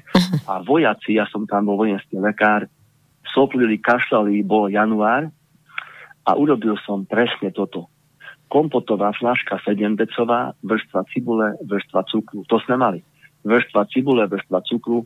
Po 2-3 dňoch to pustilo šťavu a ja som dával ako lekár, kľudne ma vylúčte z lekárskej komory, ale vtedy som nemal inú možnosť, lebo nemal som ani bromhextín, ktorý vtedy bol, ani intusín, stoptusín, žiadny tusín a neboli vtedy ešte, nechcem to robiť reklamu, ale mukosolné a tak, dal som to piť vojakom, nerobím tomu reklamu, funguje to, do dňa, do 2 boli úplne v poriadku a mohli si robiť svoje vojenské cvičenia. Je to výborná vec. Na tie všetky tusiny, čo si menoval, tak tie všetky prinášajú podľa výsledkov rôznych štúdií aj vzťah k drogám, lebo oni sú troška tak, ako že toho človeka troška nabudia a potom sa stane, že dávate 10-ročnému decku všetky tieto tusiny a zrazu zistíte v 15. Máme tie časy, keď nesúdim nikoho naozaj, ja mám všetkých ľudí rád a ešte jasne si myslíte, obvodní lekári a detskí lekári dávali chinín na všetko. Áno. Pamätáš? A je ako antikoncepčnú pilulku, aj tak si to pamätám. Ale medzi kolená. A nevrej, chinín znižuje nejako tú rýchlosť spermií. Ale neviem to určite, proste dnes už je antikoncepčná. Vojakom dávali do čaju povinne piť brom, aby boli... Áno, ja som to mala rada, to boli také kocky, také hnedo-biele, bodkované a to bolo dobré. Som rád, že tento rozhovor odľahčujeme. Presne o to ide, Erika. Ľudia, smejte sa, usmievajte sa. Veď základná veta a není to reklama, kľudne postujte proti mne už o 5 minút. Využil ten rozhovor, aby si urobil reklamu na vlastnú knihu. Aj taký vypredaná. Moja kniha Odkaz. Hovoríš o knihe Odkaz slnečnice, hej? Odkaz slnečnice. Základnú vetu tej knihe málo kto pochopil, ale teraz už to chápte. A teraz ju budem citovať. No. Vďaka, alebo napriek podmienkám, v akých žijete, sa aspoň cíte dobre. Toto je najzákladnejšie pre každého človeka a dušu inkarnovanú v ľudskom tele. Jedno, čo sa okolo vás deje, cíte sa dobre. O tom je kopa buddhistických príbehov a pýtali sa buddhistického majstra, ako správne pristupovať. A on povedal, ja sa nestarám o to. Ja sa otočím ku stene a meditujem 8 rokov. Ja sa nestarám o diania. Nikto nepochopil túto vetu. Nerobím si starosti. To je tá veta. Čiže nie, nestarám sa, kašlem na každého a egoisticky dosiahnem osvietenie. Nie. Ten buddhistický majster, to hovorí aj slovenčina, čo je starať sa? Starať sa znamená aj nielen, že postarám sa o tie veci a vyrieším ich. V slove starať sa je zahrnuté aj starosti. Robím si starosti. Čiže ten buddhistický zenmajster chce ľuďom ukázať, nech sa deje okolo vás, čo sa deje. Nestarajte sa, nerobte si starosti, ale aspoň náladu si uchovajte, aspoň pekné pocity si uchovajte a starosti sa o seba postarajú. Veď vidíš, že to riešia. 2 expremiéri postujú na YouTube, postujú na Facebooku a chcú to tu rozhýbať. Dobre, takže keď som ťa dobre pochopila, tak posilním jej imunitu aj to, že prídem domov z práce, kde som teda bola vyťažená a nezapnem si hneď televíziu, ako teraz to máme všetci vo zvyku, aby sme vedeli, čo sa bude diať, ale urobím jeden koláčik, jednoduchý, a teším sa, že nám to chutilo, že vonia kuchyňa od kaká napríklad a klinčeka a kašlem na to, čo povedal v televízii premiér, hej? Halo, zmizol si. Hovor bol ukončený, takže musíme ešte raz. Dáme si pesničku. Dobre, dáme si pesničku a budeme pokračovať. A potom budeme pokračovať, presne tak. Anielik môj, kde lietáš, že pri mne blízko nestojíš, keď nie si so mnou, žiaľ nevidíš. Kto vie, jak vôbec vyzeráš, akú máš farbu príde. Možno si vzduch a Vánok náš, myslím, že aj tak viac podôb máš. Buď chvíľku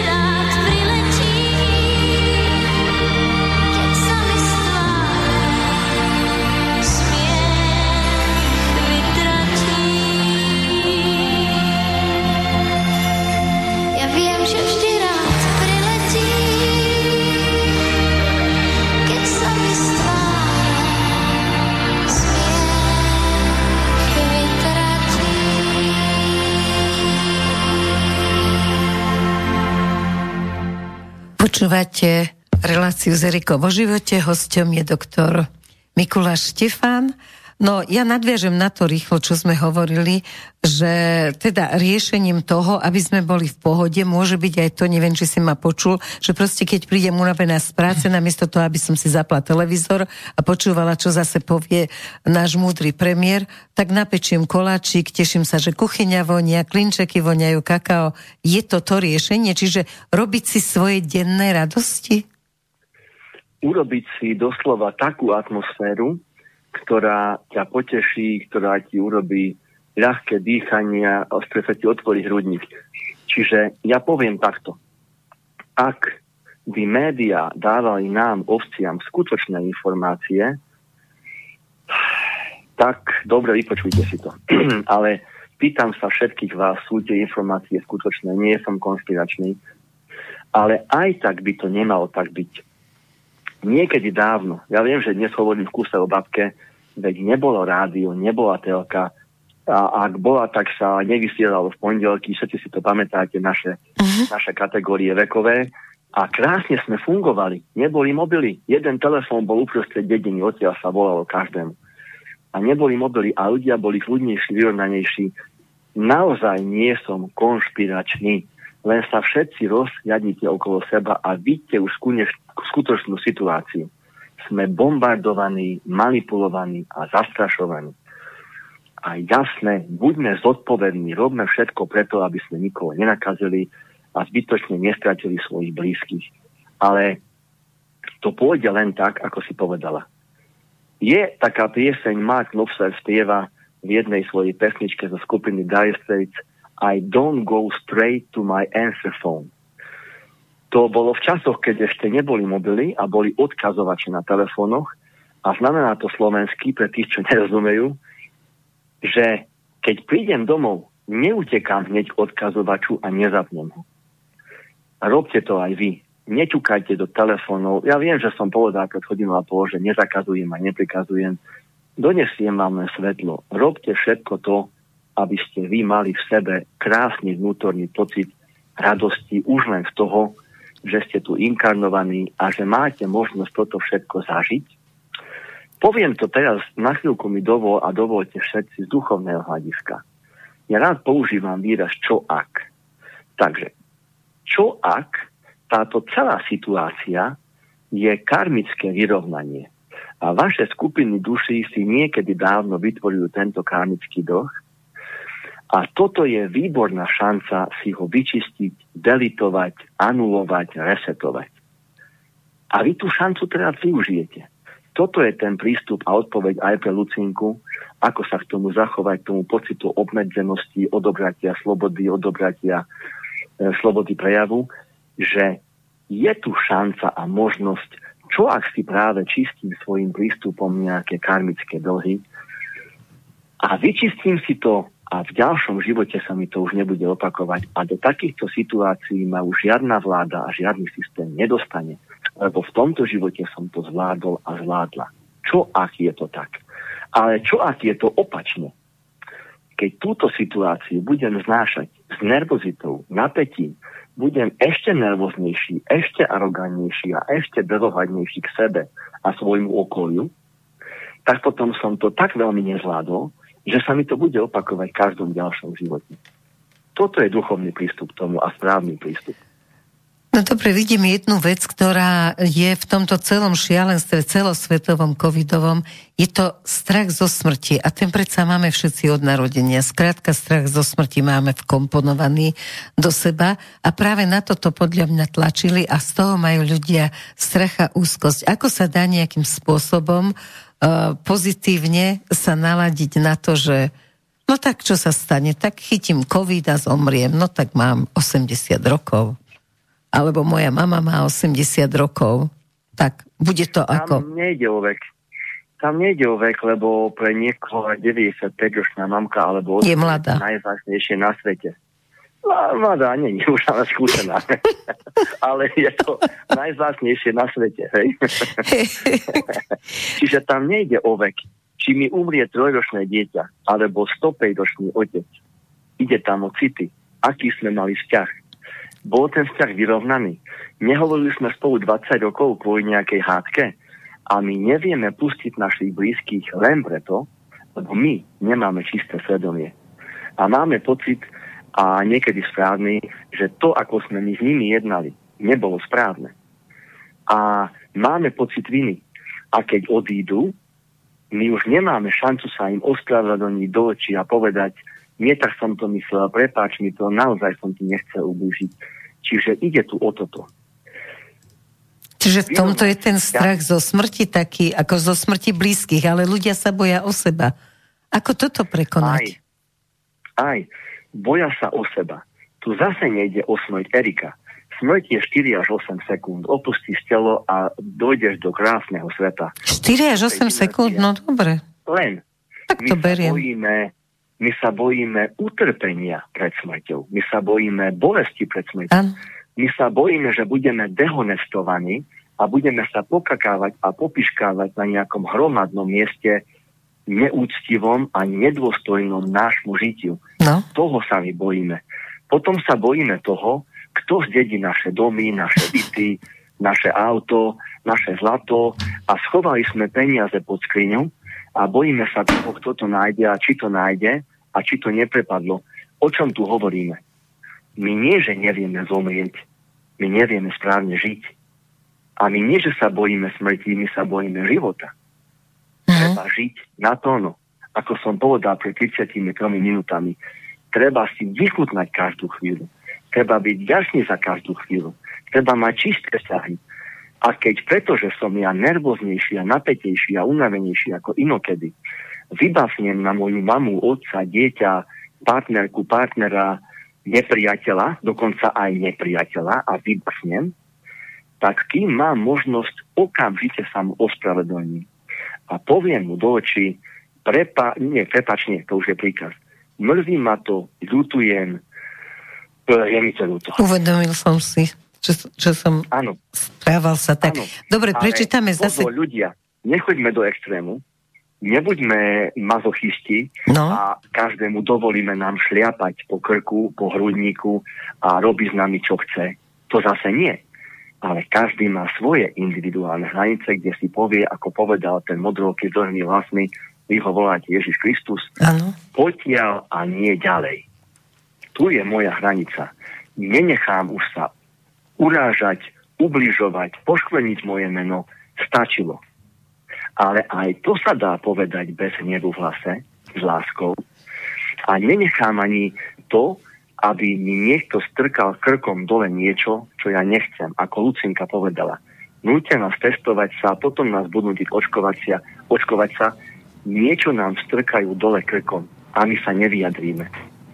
Čiže netreba všetko prehltať. Treba mať hranice. Tú čakru a poškodíte si funkciu štítnej žľazy. Učím ľudí, veľa ľudí učím každodenne. Nebuďte arogantní, nekritizujte druhého, ale povedzte o svojom pocite. Napríklad, keď na mňa zvýšiš hlas, cítim sa ponížená, urážaná, zneužitá a tak ďalej. Vždy začnite hovoriť o svojich pocitoch, ako sa cítite. Tým ste nikoho neposúdili a nikoho neurazili. To je čistá vec. A už ten druhý sa má vysporiadať tým, či má dosť emočnej inteligencie, aby zmenil jednanie s vami. Alebo nie. Keď aj to je v týchto časoch veľmi dôležité. Áno, toto je najdôležitejšie. Lebo keď budeme sedieť doma zatvorení, tak musíme sa naozaj naučiť nehľadať nepriateľa. To, čo si ty uviedla, Erika, a vieš, že ťa mám rád všetkých ľudí, čiže ti neoponujem, chápem takéto reakcie, ale ty ideš, alebo doktor Bukovský má taký post, naozaj nesledujem to, naozaj včera mi vyskočilo pár jeho príspevkov, že niekto na neho vyblasol, alebo na teba, máte Teruško, ohrazujete ma, nemáte Teruško. No, lenže, keď ty budeš reagovať takisto hnevlivo, s nenávisťou v hlase a ponižovať toho človeka, a vy ako za mnou hovoríte... Tak sme zase rovnakí. Za prvé si sa znížila na jeho úroveň, za druhé čerpa z teba energiu. On ťa odsáva energeticky takýmito prejavmi. Ale ty, keď sa usmeješ a povieš, ďakujem, že ste ma na to upozornili, som vám veľmi vďačná. Koniec, nezdvihla si rukavicu, nešla si do arény a nie si gladiátor a nezabíjaš ďalej ľudí. Dám si to vytetovať na dlaň, aby som mohla vždy prečítať, keď na mňa takto zaútočia. Máš pravdu, ja to... Mňa keď kritizujú a osočujú, ja sa vždy poďakujem, ak mám možnosť do očí, alebo ak nemám, tak postujú, tak aspoň v mojich prednáškach odkážem verejne.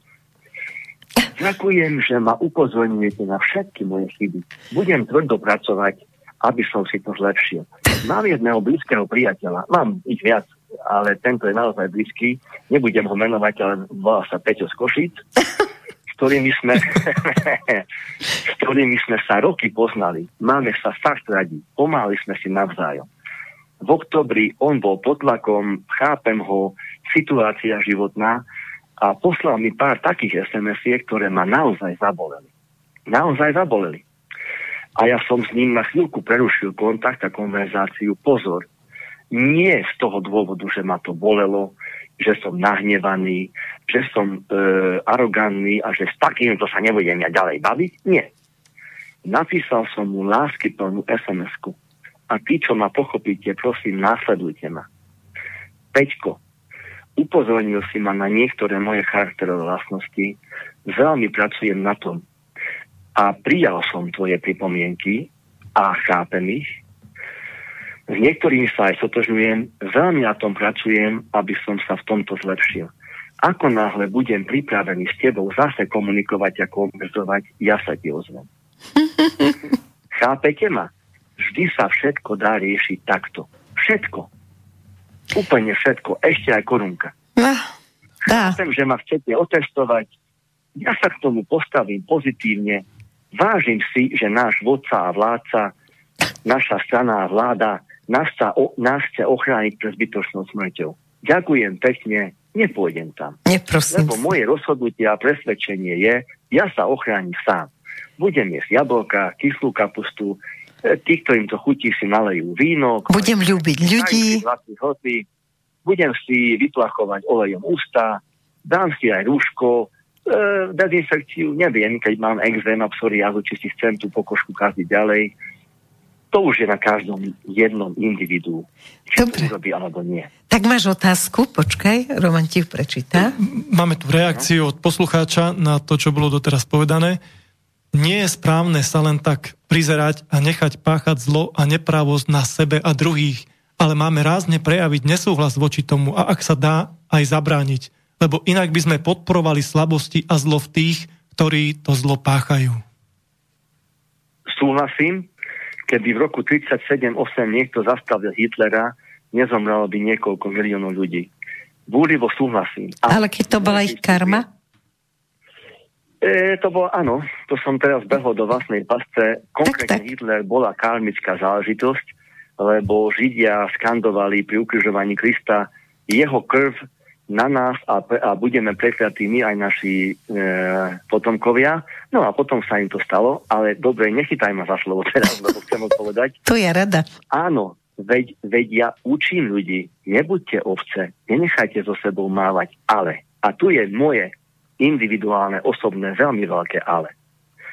Môžete vy zvrhnúť kohokoľvek. Nemajte v sebe hnev, nenávisť, nevraživosť. Nebuďte proti tomu človeku. S láskou sa poďakujme, že ako tak zvládol túto situáciu až doteraz.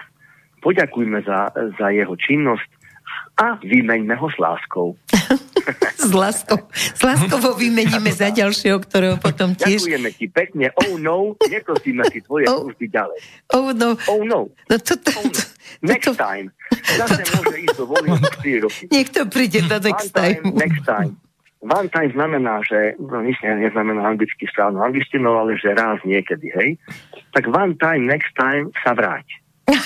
A možno, že ťa budeme chcieť naspäť, ale v tejto chvíli ti s láskou v hlase a s úprimnou láskou ďakujeme za túto skúsenosť. A za túto službu. Erika, zamestnávateľovi, ex-partnerovi, ex-manželovi, takto môžeme riešiť všetko, aby sme naďalej, a presne ako to ten poslucháč píše, nešírili tmu a nešírili hnev a nenávisť.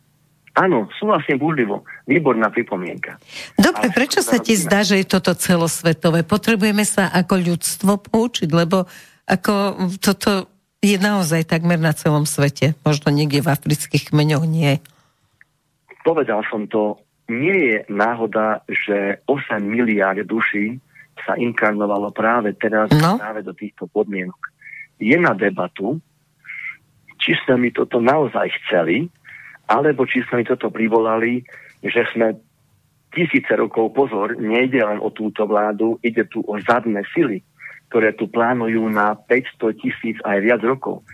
A môžete to volať ako chcete. Slobodomurári, ilumináti, akokoľvek to môžete volať.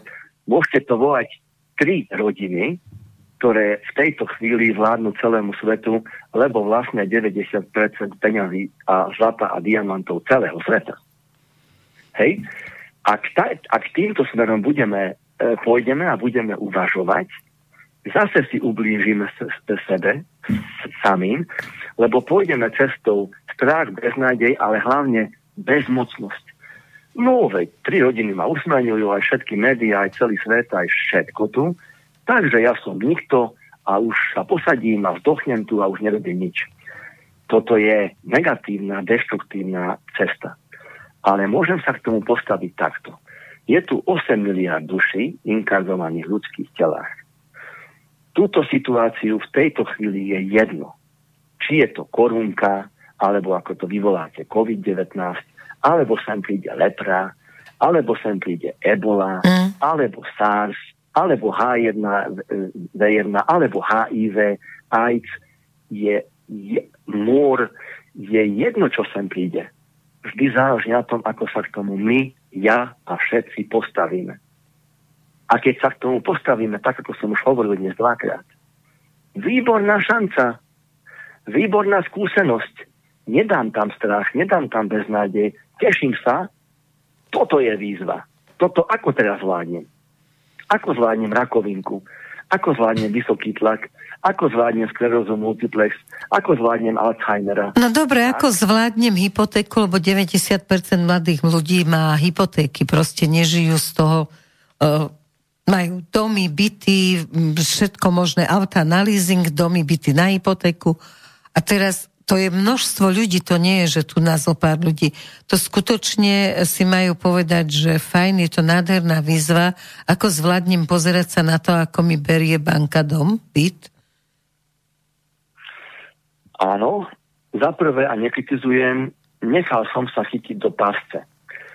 Konzumná spoločnosť, materiálna spoločnosť, ešte väčšie domy, ešte rýchlejšie autá, ešte. Do toho sme zbehli a tlieskam veľmi šikovným ľuďom, bankám a tak ďalej, naozaj to s nami vedia. A média a reklamy tiež presne vedia, ako s nami manipulovať, presne vedia, ako nás natiahnuť do uličky, ktorej nás chcú mať. Presne to vedia a je to výborne vymyslené a ja ich za to obdivujem. Pozor, nesúhlasím s nimi, ale obdivujem. Sú to veľmi šikovné systémy. Ale veľmi šikovné systémy. Ide tu o toto. Je veľmi známe, daj ľuďom chlieb a zábavu. Hej? Chlieb dajú, aby si robila ako robot na tento systém a zábavu dajú, čiže väčšiu telku, väčšie auto, filmy, všetky tie predstavenia, dovolenky, hypotéky, leasingy, aby si mala zábavu. A týmto spôsobom z nás urobili doslova novofeudalizmus, čiže sluhov. Dobre, toto už v tejto chvíli nezmeníme, dali sme do toho, boli sme chamtiví.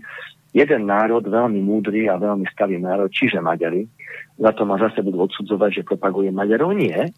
Len od každého národa sa naučte niečo, nejakú múdrosť, ktorá vám pomôže v živote. Ano. A Maďari majú príslovie, naťahuj sa len pokiaľ ti siahá prikrývka. No to máme aj my, zakrývaj sa takou perinou, ako máš. Presne tak. Čiže ani moja babka nemala peniaze na drevo, na uhlie a mňa ako ročné dieťa pod duchňou, pod perinou prikrývala vlastným telom a ohlievala vlastným telom. Pozor, nehovorím to preto, aby ste ľutovali, v akej som chudobe. Nežil som v chudobe. Mal som pri nej krásne detstvo. Krásne. Záhradu, ozajstnú kukuricu, ozajstné jahody, všetko bolo ozajstné a aj jej láska bola ozajstná. Ale potom prišiel konzumný systém a chytil nás systém.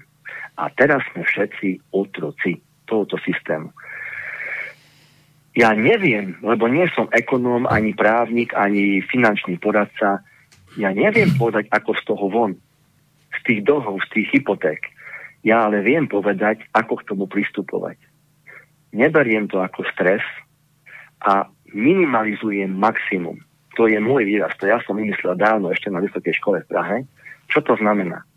Posadím sa bez strachu, bez obáva, bez nádeje a hoci si dám, neviem, ja nepropagujem alkohol, niečo, jablko, víno, pivo, čokoľvek si dajte, aby ste trošku sa uvoľnili a zoberiem si papier a napíšem si najhoršiu, maximálne najhoršiu verziu, čo sa mi môže stať. Uh-huh. Vyložia ma z bytu, vyložia ma z domu, zoberú mi auto. Najhoršie, hej? Ešte stále mám deti, dýcham, hovorím, ešte chvála Bohu nemám rakovinu, dajme tomu, že aj mám. Môžem sa ešte zamestnať niekde, alebo ísť na brigádu. Pôjdem do obchodu vykladať tovar, ak nejaký obchod ešte bude. Pôjdem, nepáči sa mi ten výraz, lebo ste sa opičili po Amerike, že farmárom. Nie ste vy farmári do prdele, už fakt ľudia, prepáčte mi ten výraz. Jasne. Som úplne súdny a vyrovnaný, ale skôr som to, ste si to zapamätali. Pôjdem za ním a opýtam sa, netreba ti požilovať záhradu. Nechcem nič, len 2 jablká pre moje deti. Bude hlúfny únik po tomto rozhovore ľudí z mesta na vidiek a všetci budú chcieť farmárom pomáhať. Výborne.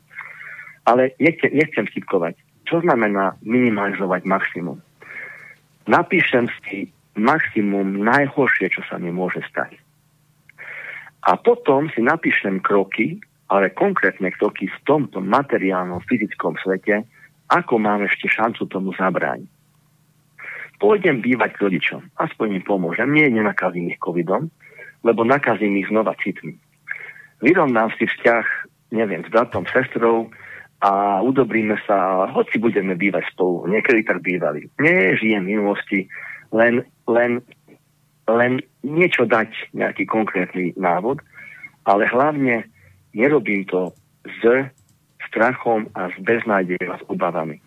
Napíšem si to a napíšem si na papier konkrétne kroky, ktoré ešte stále mám šancu urobiť.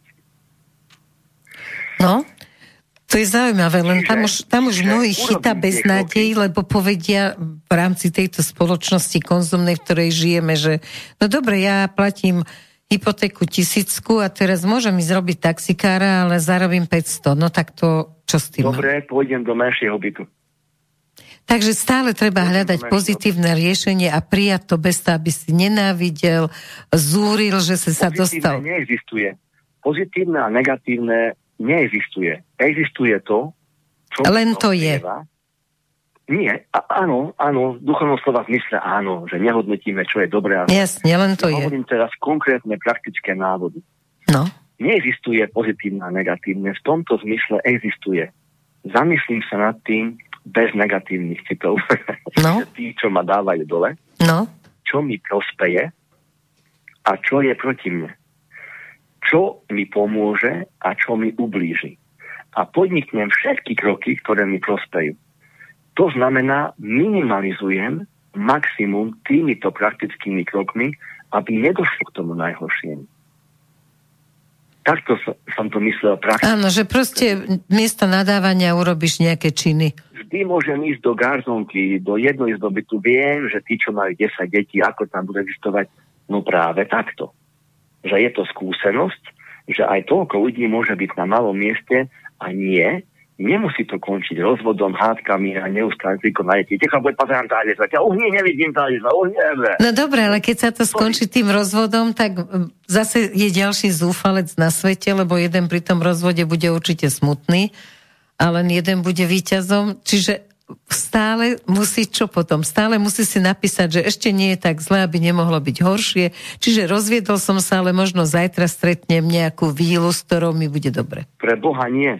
Tak? Keď som sa včera rozvedol, zajtra ani náhodou, ani omylom, ani záhmly nestretni nikoho ďalšieho, lebo prenesieš do toho nového vzťahu tie staré krivdy a bolesti. Čiže najprv zapracuj na sebe, aby ty si mala vhodné vibrácie a súce k takému partnerovi, akého si chceš pritiahnuť do života. Tak to je zase práca. No dobre, tak tejto práce máme momentálne na duševnej, duchovnej, aj fyzickej, aj psychickej úrovni viac ako dosť. Tak ako vidíš, ako sa to tu bude celé vyvíjať? Máš nejakú predstavu, vidíš niečo, čo nás čaká? nemám rád, keď ľudia chodia a zase nedehonestujem nikoho za veštkyňami, veštcami, kartármi z jediného dôvodu. Ešte raz, nepodcením nikoho, niekto môže vidieť možnosti a môže ti vyveštiť karát starotových, akýchkoľvek karát a veštiť ti z očí, z ruky, z dlane, teraz z nosa. S takou paličkou uši, teraz veštia z nosa. Ušia, z plosky nohy, z púpočnej diery ti môžu naozaj veštiť čokoľvek. Ale a ten človek môže byť dobrý a povie ti jednu, dve možnosti. Ale nezabúdajte, čo som povedal pred 44 minútami. Vy si vytvárate svoju realitu. A môžete sa byť teraz vyhovárať, že nie, lebo premiér, nie, lebo ďalší premiér, nie, lebo prezident, nie. Toto všetko, čo sa teraz deje, si vytvoril každý jeden človek na celom svete svojimi myšlienkami, svojimi slovami, svojimi skutkami, ale hlavne svojimi pocitmi. Pocitmi strachu. Čo ak. Čiže ten veštec alebo ten kartár môže vidieť nejakú možnosť, ale vy ste bohovia, Boh je vo vás a v každej chvíli si vytvárate vy, každý jeden ako národ, ako mesto, ako zemegula svoju budúcnosť. Čiže ja sa nikdy nikomu na takéto veci a otázky nevyjadrujem, lebo za sekundu to môžete zmeniť, ak zmeníte svoj prístup. A potom sa postupne zmení aj systém a aj všetko. Čiže dobre, sú tu fakta, banky, bankári, tie rodiny, ktoré to tu všetko vlastnia. No ale vy ich živíte, vy im platíte dane, odvody, sociálne... Dávate si peniaze do banky, aby ste dostali úroky. Vy ich živíte, to si uvedomte, to nie sú ich peniaze, to vám dali vaše peniaze ako hypotéku, ale vy sa upíšete na 20-25 rokov dopredu, že tieto peniaze si vyrobíte.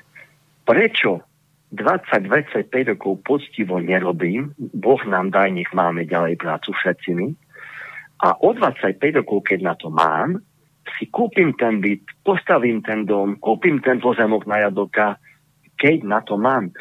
Ja nechcem robiť zo seba svätého, naozaj nie. Ja som celý život mal takúto filozofiu.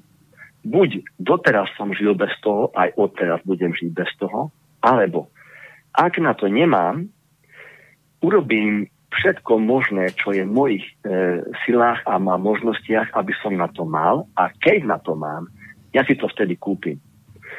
Nechválim sa vám nikomu a zase budú postovať moji milovaní, ktorí ma tak milujú a poškvrňajú mi meno, veľmi ich mám rád. Ja som od 9 rokov, 10, 12 jedináčik a nemusel som.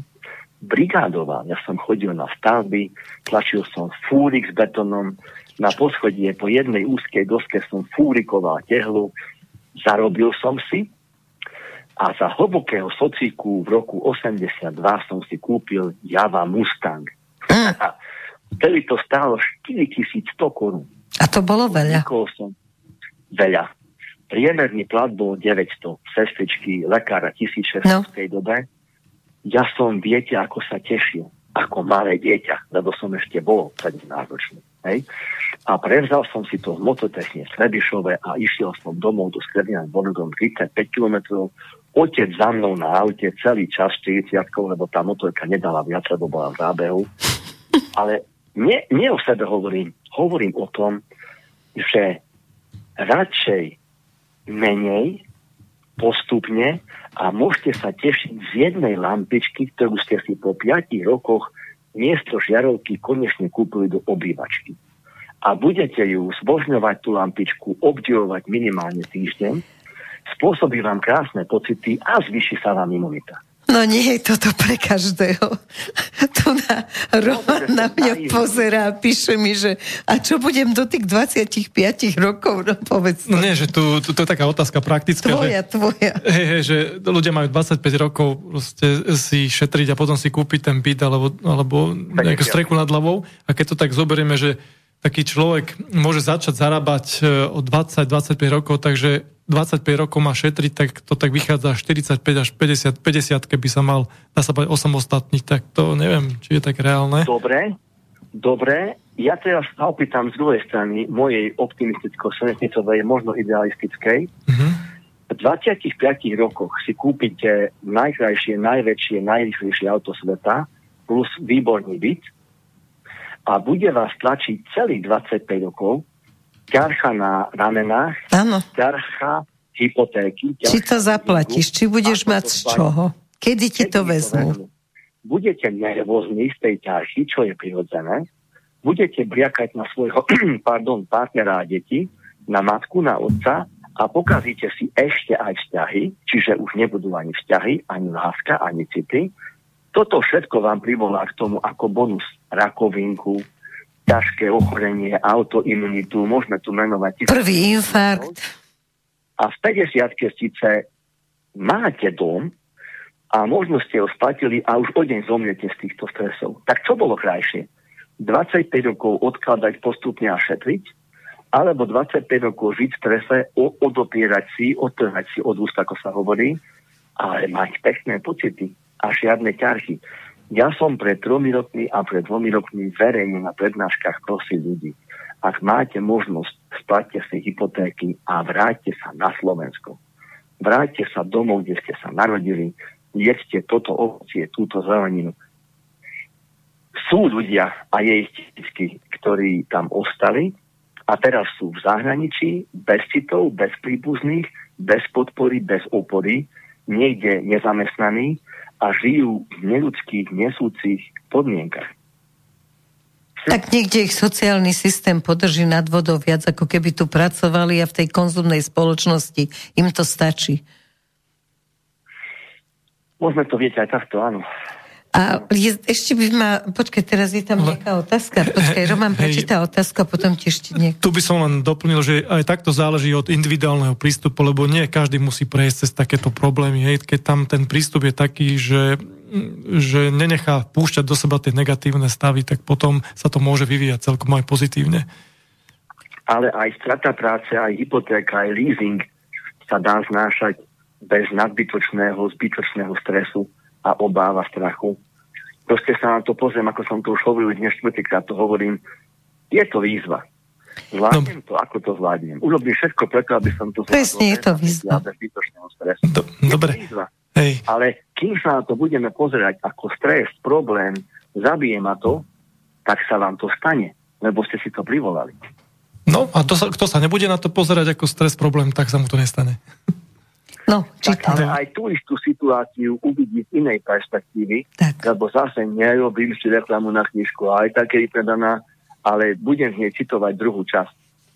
Strach, obavy, beznádej vám spália toľko energie, že keby ste mali konať a príde k tomu, že už budete mať konať, už nebudete vládať a nebudete vidieť perspektívu a nebudete vidieť možnosti, lebo dostanete ako kvôň klapky na oči a budete vidieť len ten svoj problém. Ale riešenie už nie. Ale my sme si všetci, a vy ste si všetci, pribalili ku každej životnej situácii dostatok energie, aby ste ju zvládli. Ale strachom a obavami si to spálite. Pamätajte si tie balóny alebo vlaky, ktoré boli na uhlie. A najprv ten balón bol ťažký a horko ťažko zlietol. A potom vyhadzovali z neho tie pieskové vrecia a prikladali na oheň uhlie. A ten balón stúpal, lebo práve to uhlie ubúdalo ho a tým pádom ten balón stúpal. Toto sú presne naše životy. Máme uhlie, máme pieskové vrecia. Ale čo s tým urobíme? Spálime to uhlie. Tak, že si to povieme, je to výzva, postavím sa k tomu správne, to znamená entuziasticky, euforicky, s radosťou, a nie so strachom a priložím to uhlie, spálim ho a budem stúpať, alebo si od susedného balónu ešte požičiam uhlie, daj mi viac, aby som vyletel vyššie a neuvedomujeme si, že keď si polečiame od toho susedného balónu uhlie, tak klesneme. Hlboko do tmy a hlboko do bahna a tam sa utopíme. Lotos je kvet, ktorý vyrastá z hlbokého bahna.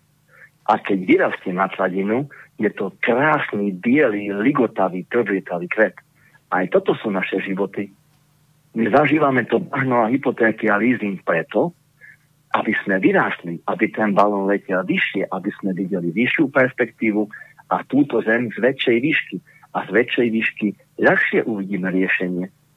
A lotos je krásny, až keď sa dostane na sladinu a to bahno a všetko sa z neho dostane preč.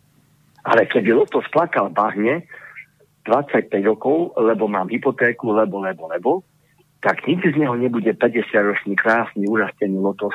Ani z neho nevylezie z toho bahna. No dobre, dajme otázku, ktorá je teraz. Poslucháč Viktor ďakuje za túto reláciu, lebo mu dobre padla. A poslucháč Jozef sa tu pýta, pán doktor Štefan, spomenuli ste medzi rečou, že si dáte pohár dobrého vína. Dovolte mi otázku, ako je to s pitím v malom množstve?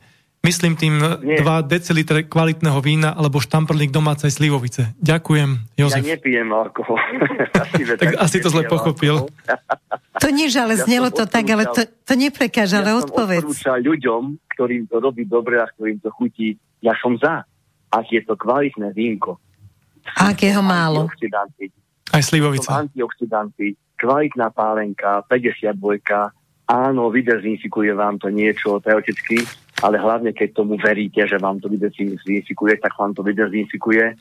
Ja nerobím z ľudí alkoholikov, ale do určitej miery, a je zase tá miera individuálna, presne ako s tým olejom v ústach, urobí vám to dobre, budete veselší, uvidíte lepšiu perspektívu, dáte pusu partnerke, ktorú ste zanedbávali 20 rokov, na ústa na čelo a poviete, ďakujem, že si stále so mnou a znášaš moje maniere, proste si zlepšíte tie vibrácie okolo seba, dajte si to, ale, čo povedal modrovky s dlhými vlasmi Ježiš?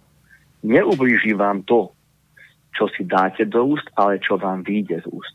To za prvé. Za druhé, ak ja si dám tú pálenku alebo 2 deci výborného, chutného vínka, obľúbeného, s pocitom, nemal by som piť, lebo je tu korunka, už mám kvôli korunke oslabený organizmus, všade to je vo vzduchu a alkohol mi oslabí imunitu a kvôli tomu schytám korunku, už ste tomu moku alebo pálenke dali negatívny program. Čiže dostanete do úst niečo, čomu ste uverili, že vám ublíži. Nie. Učím ľudí, požehnajte tomu jedlu, požehnajte vode, požehnajte vínu, pálenke, všetkému, čo dávate do sebe, dajte program. A ten má znieť, ďakujem a viem, že ma udržíš absolútne dokonalom zdraví. A vtedy kopnem do seba to po odveci. Dobre, máme ďalší mail? Tak sa ťa pýta niekto? Otázka od poslucháča Maťa. Zdravím, ja na inkarnácie a iné veci z indických filozofií neverím, ale ja vás dobre počúvam, pretože máte v mnohých veciach pravdu. Trocha supluje moje konkrétne námietky Erika, ale aj ja chápem, že je rozdiel medzi konkrétnymi situáciami a obecným prístupom. A umenie života je aplikovať obecne dobré prístupy v reálnych situáciách. Niekedy to dokonca vyžaduje silu, ktorú treba trénovať, lebo ak sa necháme riadiť iba našimi emóciami, tak sme slabí, aj keď kričíme alebo napíname svaly, ale tieto princípy v konkrétnych situáciách nezvládneme. Odpovedzte mi prosím na otázku, prečo ľudia z Indie sú v podstate poddaní kresťanského sveta, keď tvrdíte, že ich filozofie sú lepšie ako kresťanstvo. Ja si myslím, že filozofia kresťanstva je lepšia ako filozofie indické. Pozdravuje poslucháč Maťo. Ale to tu nikto netvrdil, Maťo, že kresťanstvo. Maťko, nikdy som netvrdil, čo je lepšie a čo je horšie. Vždy tvrdím a stojím si za svojím. Tá kultúra, tá filozofia, to náboženstvo, ktoré je správne aplikované.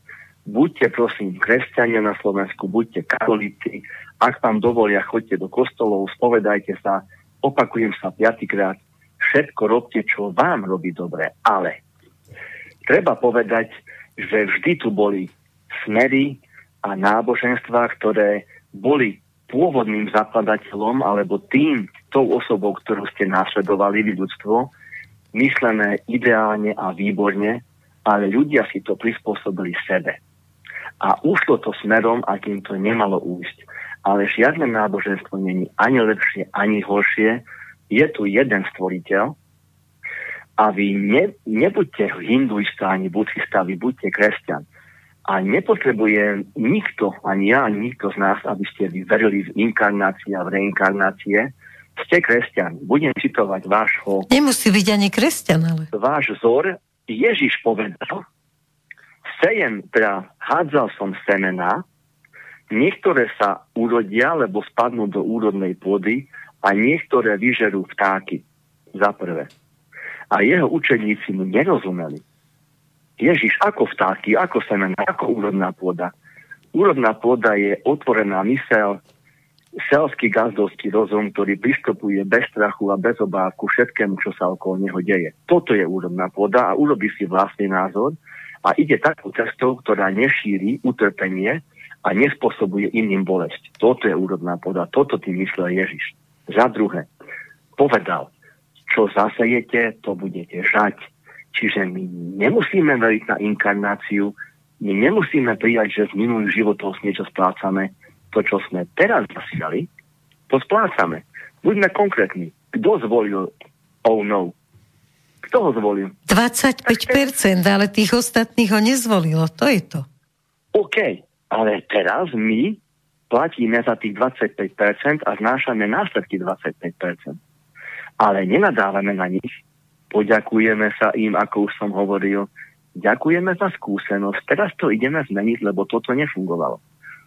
Veď predsa idete na koni niekde z mesta do dediny pomôcť farmárovi, takzvanému farmárovi vylovať v záhrade a kôň uprostred cesty zastane a nejde ďalej. Lebo nejde ďalej. Má smed, je hladný, nenakrmili ste ho.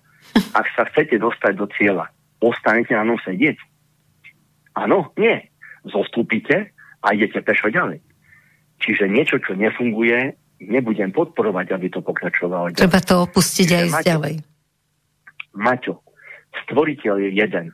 Všetko tu stvoril na to, aby sa vám tu výborne žilo. A všetko vám tu slúži. A je jedno, či to budete volať kresťanstvo, katolicizmus, Rímo, Gréko, je 103 rôznych odvetví kresťanstva v tejto chvíli. A aj tí medzi sebou sa hádajú, naťahujú a robia vojny. To si povedzme, hej? Križiacká výprava a nebudeme menovať upálenie. Bolo toho veľa v mene vojny, čo prišlo o život. Chvála Bohu, pápežko sa nám ospravedlnil. Ale nám nepomôže, prepáčte, mrzí ma to, ľutujem, lebo veci sa udiali. Nám pomôže jediná vec.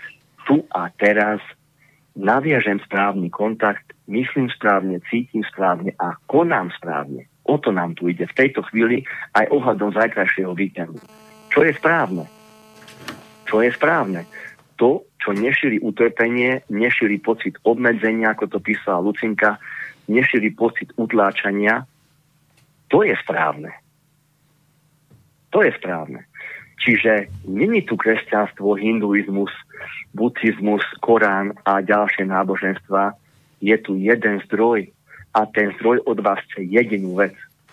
Vychutnať si život v týchto telách, byť jemný, milý, ústretový k sebe a k svojmu okoliu, nebyť sebecký, nemyslieť len na seba, ale tým, že zariadím si sebe svoj život, pomôžem aj svojmu okoliu. A zariadím si ho tak, aby som bol čo najmenej nervózny, najmenej napätý a najmenej zúrivý. O to tu ide. Ako ho voláte, komunizmus, socializmus, kapitalizmus, feudalizmus, kresťanstvo, Gréko, Rímo, volajte to ako chcete. Ale ak ste kresťania, tak sa tak chovajte. Dobre, tak máme ďalšiu otázku a my budeme musieť o chvíľu končiť, takže ideme na otázku rýchlo, bez komentára. Takže máme tu otázku. Dobrý deň, ja sa chcem spýtať, či je v tých testovacích tyčinkách naozaj nanotechnológia, ktorá sa uchytí do mozgu, ktorá je spojená s 5G sieťou a čipmi. A ďalšia otázka, keď si predstavím Matoviča a všetkých negatívnych politikov a budem im posielať lásku, spokojnosť, radosť, naozaj tým zmením vibráciu štátu? Pozdravujem, Mikuláša Jozef. Začnem od konca. Áno. Naozaj áno. Nebudem na neho nadávať, nebudem si z neho robiť prču, počkám si na výmenu stráže, Jasne. aby mala prísť tým skôr, ešte kým neodídu všetci do zahraničia kvôli systému a vláde.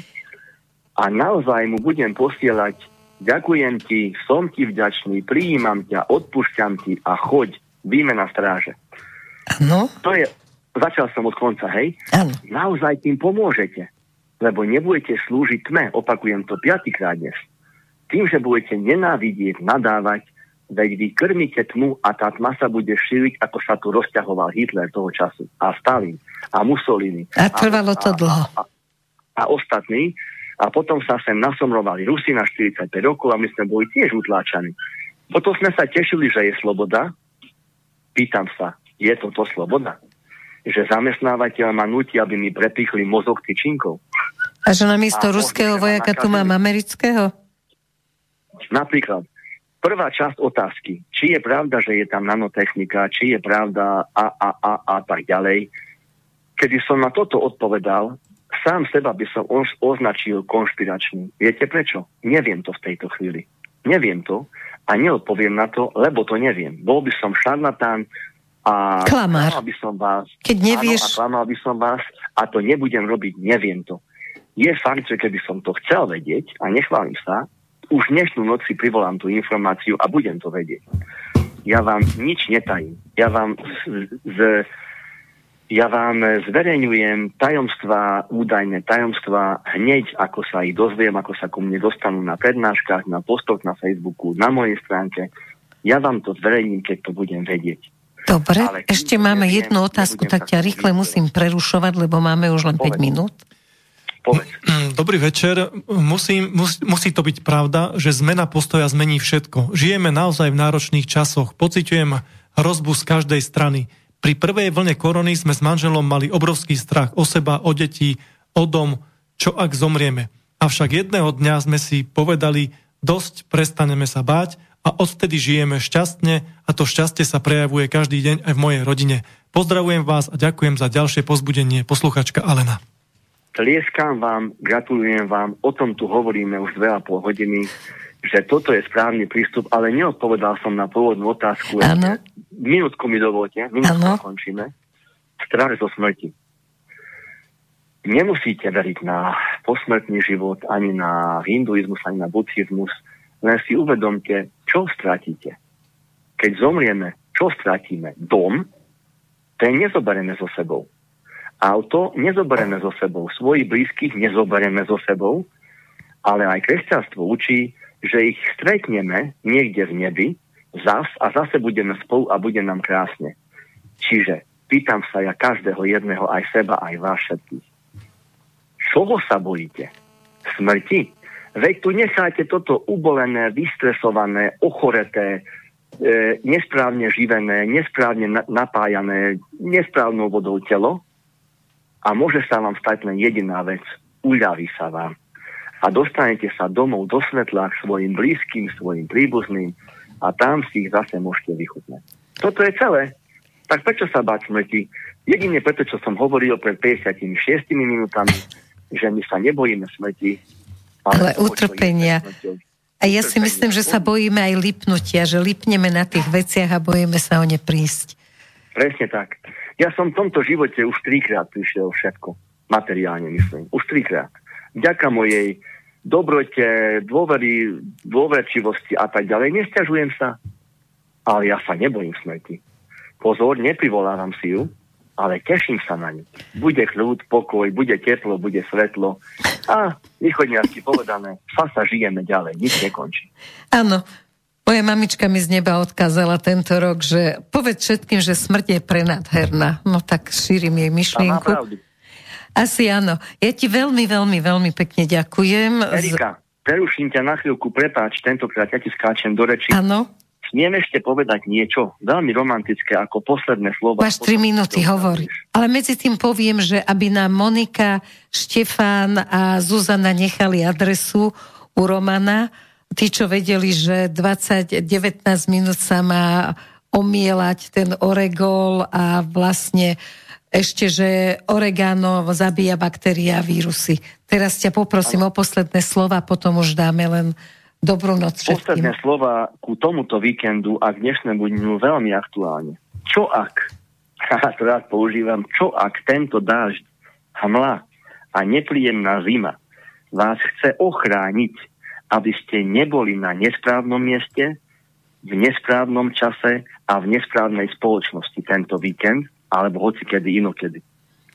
A druhá vec, veľmi romantická, nech spadajúcimi listami, ktoré teraz padajú krásne, oranžové, žlté, všetky farby, nám stvoriteľ chce ukázať, tešte sa zo života a čo ak s týmto dažďom a nech s týmto dažďom opadne váš prebytočný strach, beznádej a obavy. A ostane tu len vedomie, že takéto emócie vás rozhodne oslabia a oslabia vám imunitu. A účasť na testovaní a očkovacia látka vám ju neposilnia. Tie dve veci, očkovania a testovacia látka, totiž není liečebná metóda. Pred ničím vás to nezachráni a možno práve naopak. Čiže romantika. Doma, vonku prší, komédia, pozeráme sa do očí, prejavíme si navzájom svoje krásne city, odpustíme si za všetko a povieme si, mám ťa radšej, než si myslíš, ak to tu máme opustiť, tak odíďme so spokojnosťou a úsmevom. A povedzme si, všetko nám to slúžilo, všetko bolo v náš prospech, ešte aj táto situácia. Toto sú s dovolením moje slova posledné pre všetkých. Boli krásne. A keď niekto má odísť, nech odíde bez paličky v nose. Všetkým, ktorí nás dnes počúvali, želám veľa zdravia, veľa šťastia, dobré pochopenie, dobré porozumenie. Tebe ďakujem veľmi, veľmi pekne.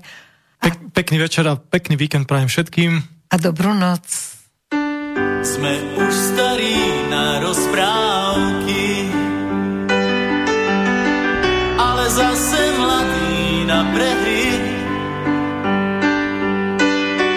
Nekrmte nás tým, čo bolo a čo bude, aj tak sme stále frajeri. Výroky železných mužov zhrdzaveli záhadnou hrdzou. Už hľadíme stále pravde priamo na pery, chce to len neuhnúť od dverí. Už hľadíme stále pravde priamo na pery, aj tak sme stále frajeri. Aj tak sme stále frajeri, stále tí istí frajeri. Aj tak sme stále frajeri, stále tí istí frajeri. Tento ľahký úsmev, nič už len tak neskrytý. Aj tak sme stále frajeri. Tento ľahký úsmev, nič už len tak neskrytý. Aj tak sme stále frajeri. Pod pásom bolí každý úder zvlášť. Svet nie je taká pliká mláka, ako sa ti zdá. Prvýkrát je každou fackou trochu iný sme. Do života